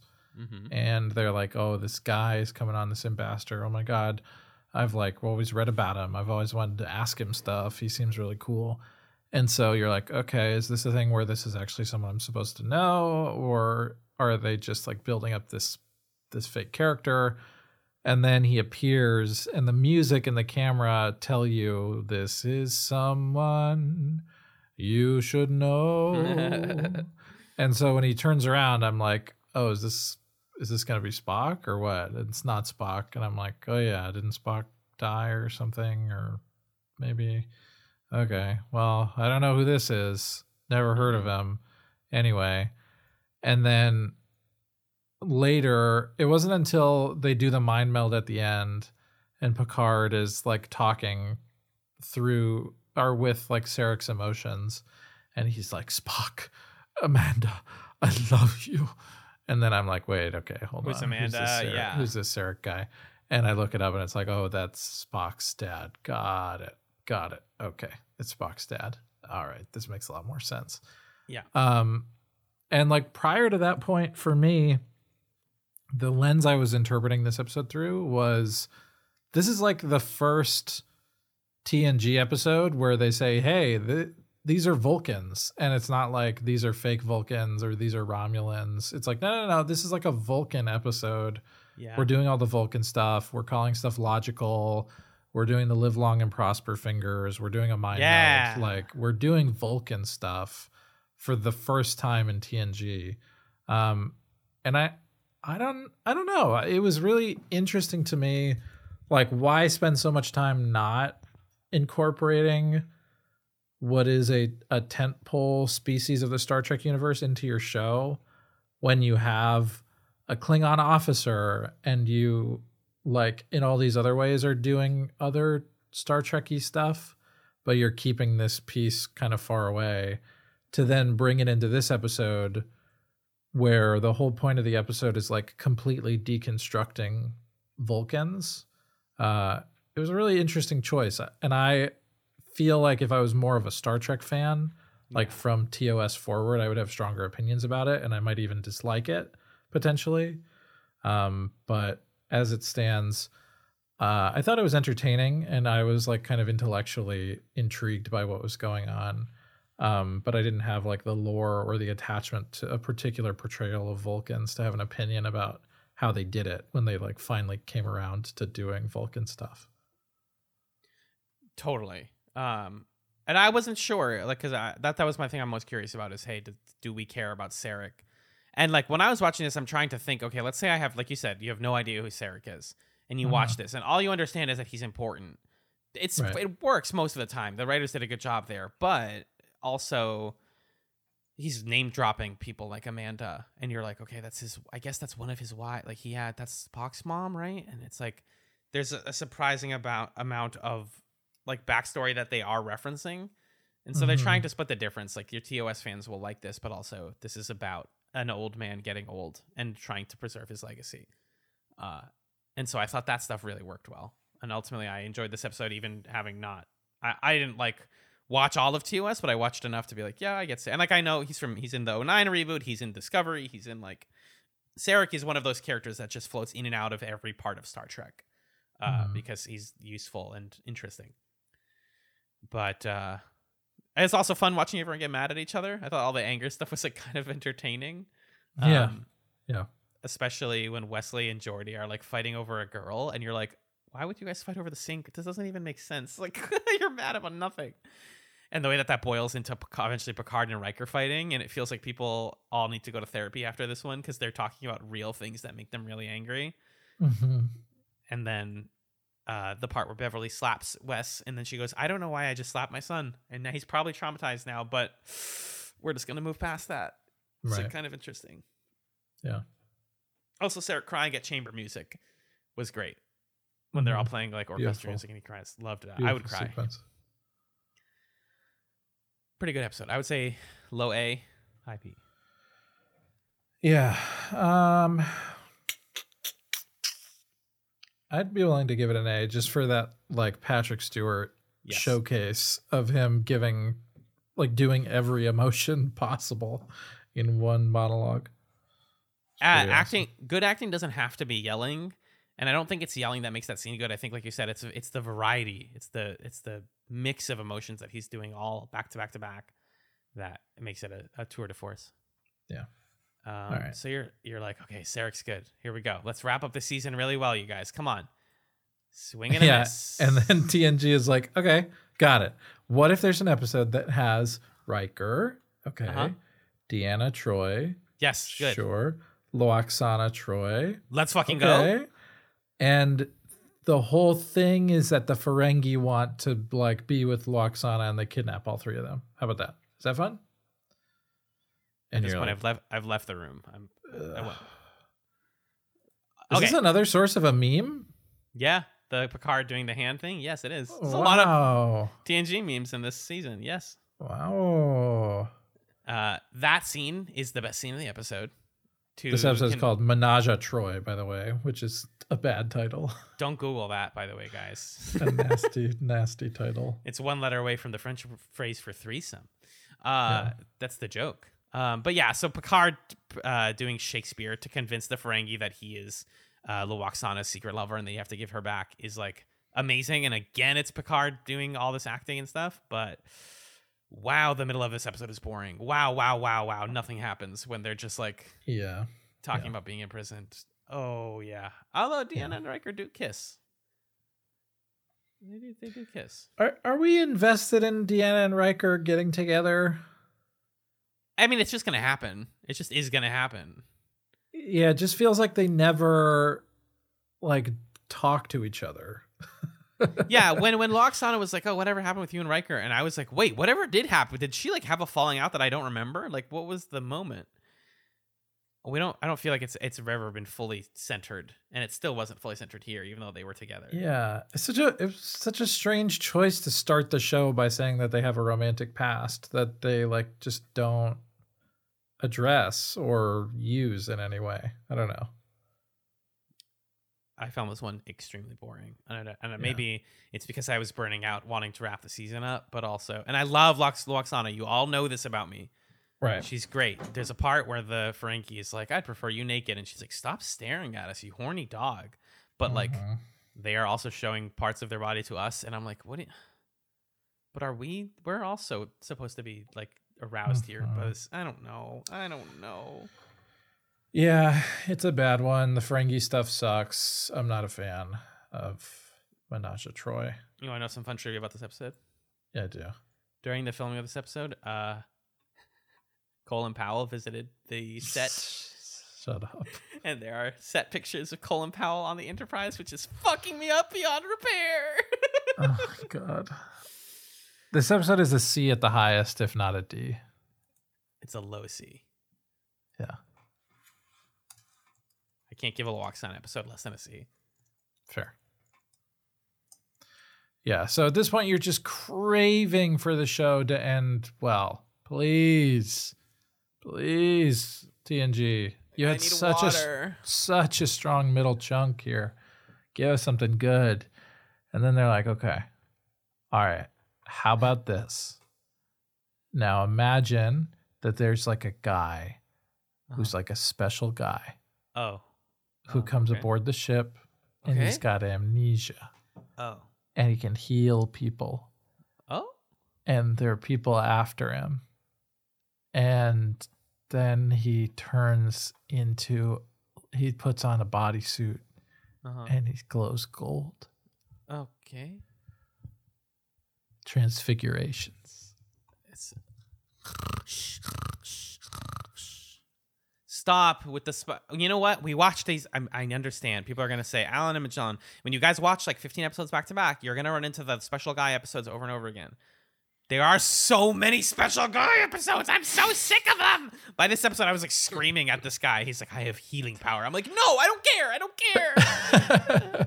Stop. You're like shuffling the dice. Like, okay, who's he going to fall in love with? Oh, and this time it's going to be Beverly. Yeah. Okay, great. Okay, that's different. Right. Okay, who's he going to connect to? Okay, this time it's Geordi that instead of Data, it's Geordi he connects to. That's good. I like to see Geordi happy. He sees that girl that he had the bad date with, and now they're actually getting along because he has this guy's powers. It makes her happy. Yeah, it's just like pretty boring. Yeah. I have nothing. I have nothing. I'm drowning. Jason Ironheart, eat your heart out. You know what I mean? Eat your iron heart out. Eat your iron heart out. Jason Ironheart from Babylon 5, that episode is way sillier than Transfigurations, but is also basically the same plot as any of these Special Guy episodes. So, right. And the Becoming at the end of that one looks way better. Way better. To be fair, it's Becoming like at the end 5 of years later, but come on. 5 years later. When was that episode of B5? I mean, I think you're right, but it's just so funny that they did. Yeah, 94. So 4 years later, 5 years later. It's just funny that they made it look so much better in that. Well, episode. because they tried to go practical, they didn't go CG on this. They literally put that same actor in a yellow suit and used special film to make it glow. Yeah, which looks so bad. He looks like See? freaking Charlie Day or something. Yeah, he looks like Dayman. Embarrassing. Yeah. Well, he looks like Green Man. Or Green Man, excuse me. Well, I've never Dayman actually meets Green Man, I guess. Yeah. I didn't watch that episode of Always Sunny. Sorry. There is Dayman, but there's also Green Man. Right. But he looks like Green Man. Yeah, he looks like a golden Green Man. Can we take it home with Best of Both Worlds, please? What's the ranking on Transfigurations? Oh, I forgot to give it a ranking. Low C. Nah. Is it the only D episode? I think so. Okay. It's the only D episode. Sorry. Sorry, season 3. And it's such a bummer because it's like you're buried. There's no life left in you. This season needs to end. Please give me something good. And then, it's one of the best episodes of TNG. Huh. Right.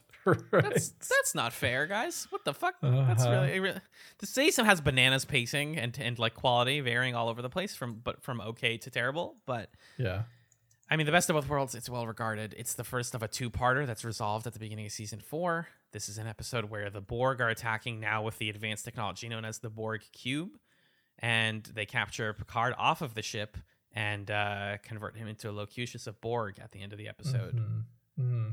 So, and then Riker is forced to command the Enterprise to fire on his captain. What's going to happen? Find out in over a year, I think. Right. Yeah. June 1990 to... Oh, no, sorry, I lied. June 1990 to September of 1990. Okay, that's only like a summer. Still a whole summer! Oh, God! You hate to see it. Yeah. What, so this is our second time watching this episode. I'm curious, did your feelings about it change from your first viewing to this viewing, having seen everything leading up to it at this point? Yeah, a little bit. I think the context of like how important Riker's relationship to Picard is becoming made the Riker stuff way better. Learning more about Picard and his how he bonds with everybody on the ship made the Locutus moment way better.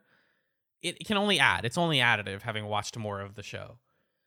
But ultimately, my final take is the same, which is that this is a stellar first half of a two-parter.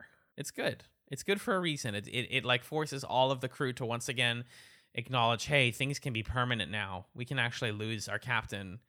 Like there are scenes in previous episodes where like, oh, is Data dead? Did we blow up Data? Like in the one where he gets kidnapped. You get scenes of people going like, is Data gone? But this one truly makes it feel like at that very end moment, you're like, I think we just lost Picard. And that's really scary. Even though this is a TV show and you're not going to lose your main captain, really, the stakes felt real. What about you? Yeah, I think at the end of the day, there is just still something about this episode that is irretrievable, I think, because we know that TNG goes on for several more seasons. We know that there's 2 spin-off shows. We know that there's a Picard show. We know that he doesn't die and that whatever. And like I've seen Star Trek Nemesis, so I know that Borg stuff goes elsewhere. So there's just a way in which this episode is not going to land the same way if you know the context, the like cultural context of Star Trek, The Next Generation. Yeah. But I think watching season 3 gave me an even greater appreciation for how season 3 sets you up to both be ready for this moment and also to think that it's not going to be that big of a deal, because there are so many, like the summary said on Memory Alpha, there's so many abductions in this season and Picard getting swapped out for a fake Picard and things that get resolved in the course of an episode that, and even like encounters with the Romulans that escalate and then de-escalate, that you think like, okay, this is scary, but like it'll be fine. Everything's going to be okay. Except this time it's not. And that's like terrifying. to know, well, wait a minute, this didn't get resolved, and like maybe this time actually Picard's going to die, or a bunch of humans are going to die because of the Borg having control of him or whatever. Right. So, you know, I had a greater appreciation for what it probably felt like to be there in the moment when this aired on TV. And it helped me to understand like why this can be such a beloved episode. And I think it's definitely better to watch it here than to watch it like in isolation, because it doesn't really, it isn't like a unique story, right? It's like our captain got abducted and turned evil. I feel like that happens in tons of things. Mm-hmm.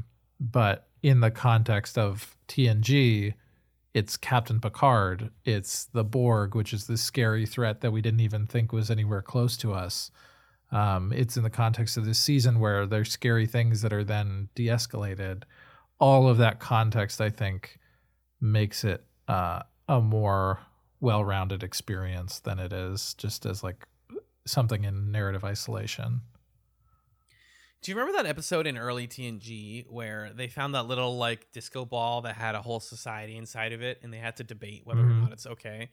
This is kind of like that, where everything around what you're telling me is happening is really fascinating. But like what's happening on the screen is pretty straightforward and by the numbers, like you're saying. Like we've seen Picard gets captured before. We've seen the Borg before. We've seen people debating their position in Starfleet before. But like a whole war happens, you know, a whole like conflict happens on Wolf 359 after this. And DS9 happens because of this stuff. And like all of these things like in the universe of Star Trek blossom out of the best of both worlds. But like in isolation, discussing it as an episode, it's quite good, but by itself, it is just that. It's a quite good finale of a TV show, and maybe that is in part because we don't have the same context of when it came out, and we knew how it was going to end, obviously. But I can feel myself reaching back into 1990 and saying, "Oh my God, is Picard actually gone? What's going to happen?" I think that's pretty cool. I applaud the writers for actually committing to something. It's the ultimate commitment, right? Like so much of the season, it's like we're committing to stakes, and this time they're like, you know what else we're committing to? Picard has been changed forever. And it's like, oh, yeah, okay. Right. Unless Season 4 undoes that in one effortless moment. Right. So where would you place this one, rankings wise? I know it's heretical, but I want to place it in A. I don't actually think it makes S rank for me, if I'm being honest in my heart of hearts. I think that's fair. I think the Riker stuff is really great. I think it still held up for me the second time around. This question of like, you know, what is my purpose in life? Have I sort of softened? Am I not as ambitious as I once was? Yeah. I love being here. I love this guy. And yet in the moment of like greatest challenge, Riker doesn't hesitate to say, well, we have to kill him, which I think says a lot about Riker. And his capacity to lead and why he's here. And that's cool. And I think there's like other cool Riker stuff that happens in the second half, which we'll talk about in 3 months. Oh, so we're actually, we're semi-accurately mimicking the break. Yeah.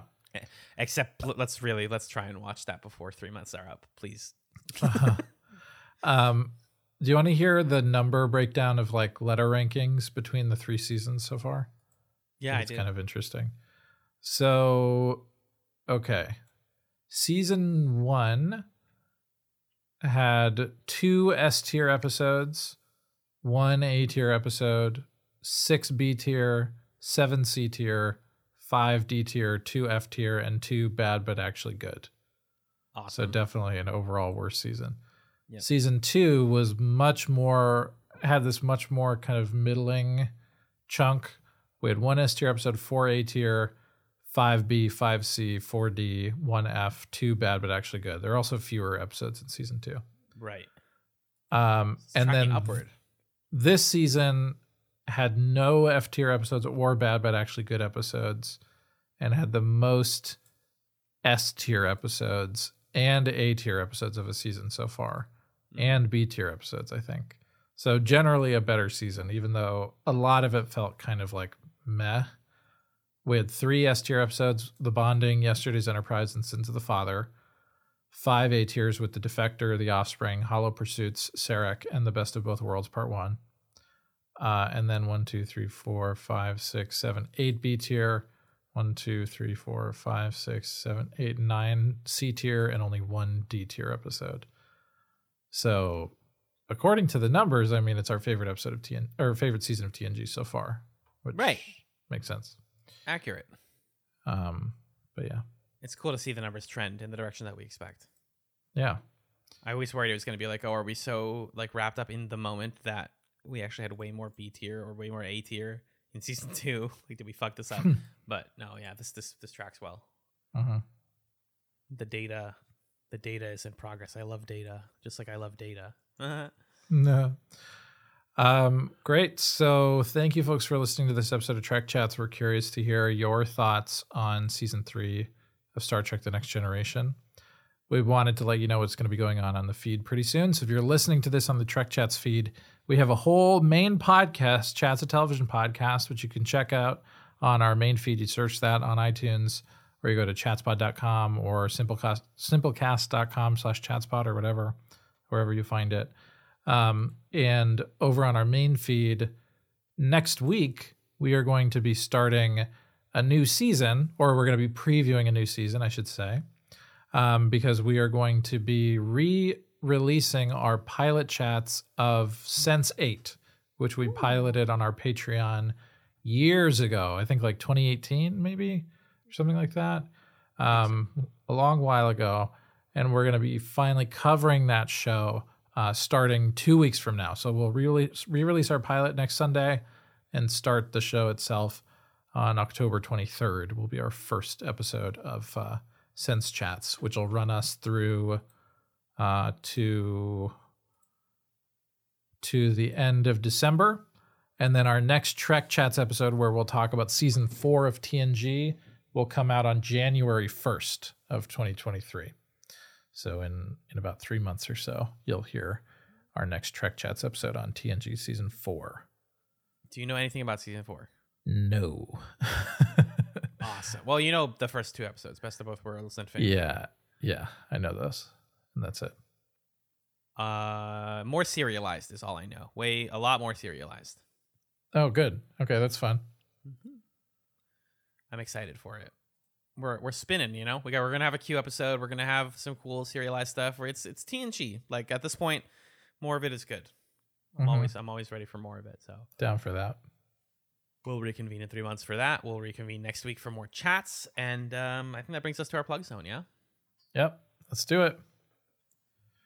You can get in touch with the show in a few different ways. You can email us at chatspot@gmail.com with your questions, comments, feedback, whatever. If you have captain's logs of your own that you want to record for Trek Chats 4, send them in and we'll play them on the episode. And if you want us to read your thoughts on TNG Season 4, we will happily do that as well. Or if you have thoughts on 3 that you want us to read next up, you get the drill. You can send us whatever you want and we'll read it. And if you want to join us for our coverage of Sense8, if there's an episode that you want to discuss with us, we have an open door policy.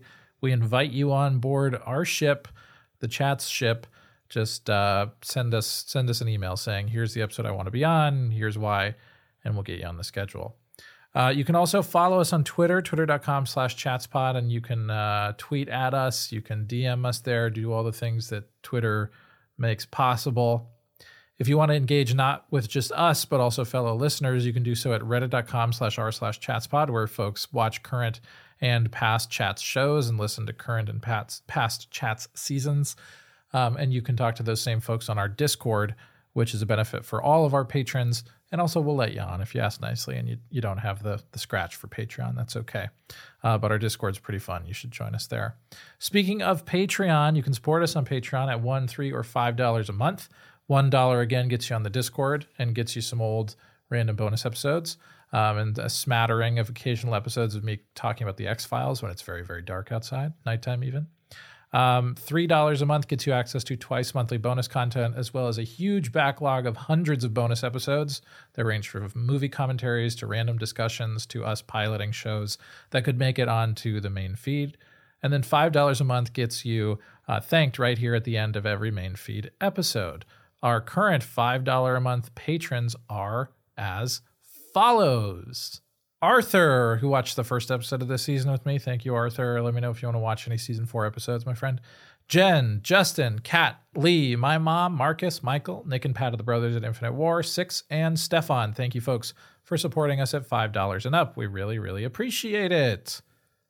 Let's see what else. If you'd like to support the show, you can also rate us on Apple Podcasts or wherever you listen to podcasts. You can check out our website, chatspod.com. You can support at Camillustrator, who created our podcast art. And you can just let folks know about our show or about the other shows that we're on. Alan, what else do you do out there in the podcast world? I'm on some other podcasts. I have recently expanded into some old stuff that's coming back. My main gig is still the Hunter's Quorum, where my friend Six and I talk about the monsters in the Monster Hunter video game franchise. We are also reinstituting Oops More Anime, which is on the Scanline Media website and podcast feeds. It's a podcast where Six and I talk about anime beyond what they talk about on their other anime podcasts. And we're coming back by covering the new Gundam series, Mobile Suit Gundam: The Witch from Mercury, which is really interesting. And we just put out our first episode discussion of that. I can also be found on Talking Marketing, which is a marketing podcast that I host with my volunteer job with AMA Boston. We interview marketing professionals every other month on there, and it's pretty interesting whether or not you even care about marketing. I like to think it's just a fun interview show. So those are my gigs. What about you? You can hear me on a video game podcast, a monthly video game book club called Super Smash Echoes, where myself and my friend Justin talk about video games that are related to the Super Smash Brothers franchise in some way. It's a fun time. Our most recent episode, which is going out soon, was about F-Zero GX, and we had a very special guest on that one that I'm excited for you all to hear. So check it out, Super Smash Echoes. Fun time, fun show. Indeed. Alan, we like to end these episodes by giving folks a little recommendation that they can enjoy between now and next time. Something to snack on, like a Vlasic Snack'em pickle. What's your chatsum? That's what we call them. What's your chatsum? I have two very different chatsums for y'all today.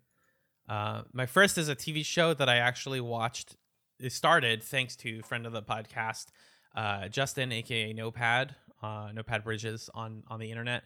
I was staying with Justin when visiting San Francisco, and one night late we were really tired and we wanted to put something on to enjoy. And he showed me Cyberpunk Edgerunners, which is an anime developed by Studio Trigger based in the universe of Cyberpunk, the tabletop game, and most recently the video game, Cyberpunk 2077. And Edgerunners is basically a really cool, really, really stylish story about a kid who is, dealing with being poor in a cyberpunk future that hates people, that, hyper-capitalist, hates poor people kind of society. And he gets involved with some interesting gang of criminals and goes on missions with them. And it's freaking stunning to look at. It's like some of the best animation I've seen in a while. Really styling, really cool, and I'm having a good time with it. I'm going to watch more of it on my own soon. So check out Cyberpunk Edgerunners. It's on Netflix if you're curious and you want to watch an anime. I'm watching it dubbed, so you can honestly just put it on dubbed and enjoy it in the background. I also, just as a more dark chatsome, the movie Stalker I watched yesterday with friend of the podcast, McKinley. She had been recommending it for a while after I finished Annihilation, the book and the movie. And Stalker, which is from 1979, is, the movie based on the book Roadside Picnic, which also got adapted into the Stalker video games. It's a quiet, very Russian, very slow meditation on philosophy, masculinity, and existentialism. And it's beautiful. If you can sit down and be patient for 3 hours for a movie that doesn't have a lot of dialogue, I promise you it's worth it. It's worth the investment. And it's on HBO Max, so you should check out Stalker. It gets the Allen seal of approval. But that's what I got. What about you? What are your chatsum or chatsums? I'll chatsum a show that I watched recently. It was the other show that Amanda and I binged while meal prepping, and it was the Great British Baking Show. And isn't it a really fun show and a nice time? I highly recommend it. I will say, they ran into some controversy very recently where they made a kind of racist Mexican joke on their Mexico week or whatever. So it's not a great time for me to be recommending the Great British Baking Show, but I have been watching some of it recently. So that's where we're at. Are you a Paul Hollywood stan? Stan, no, he seems like he's not a great guy, but he's got a great look. Is he the one who said that joke? No, it was like their jokey hosts who were like wearing serapes and doing some bit or something. Yeah. No, Paul Hollywood is just like he's dated much younger women and like stuff like that. It's like Yeah. Okay. Never mind, Paul. You and your salt and pepper beard. How dare you? What about Mary Berry? She's still around?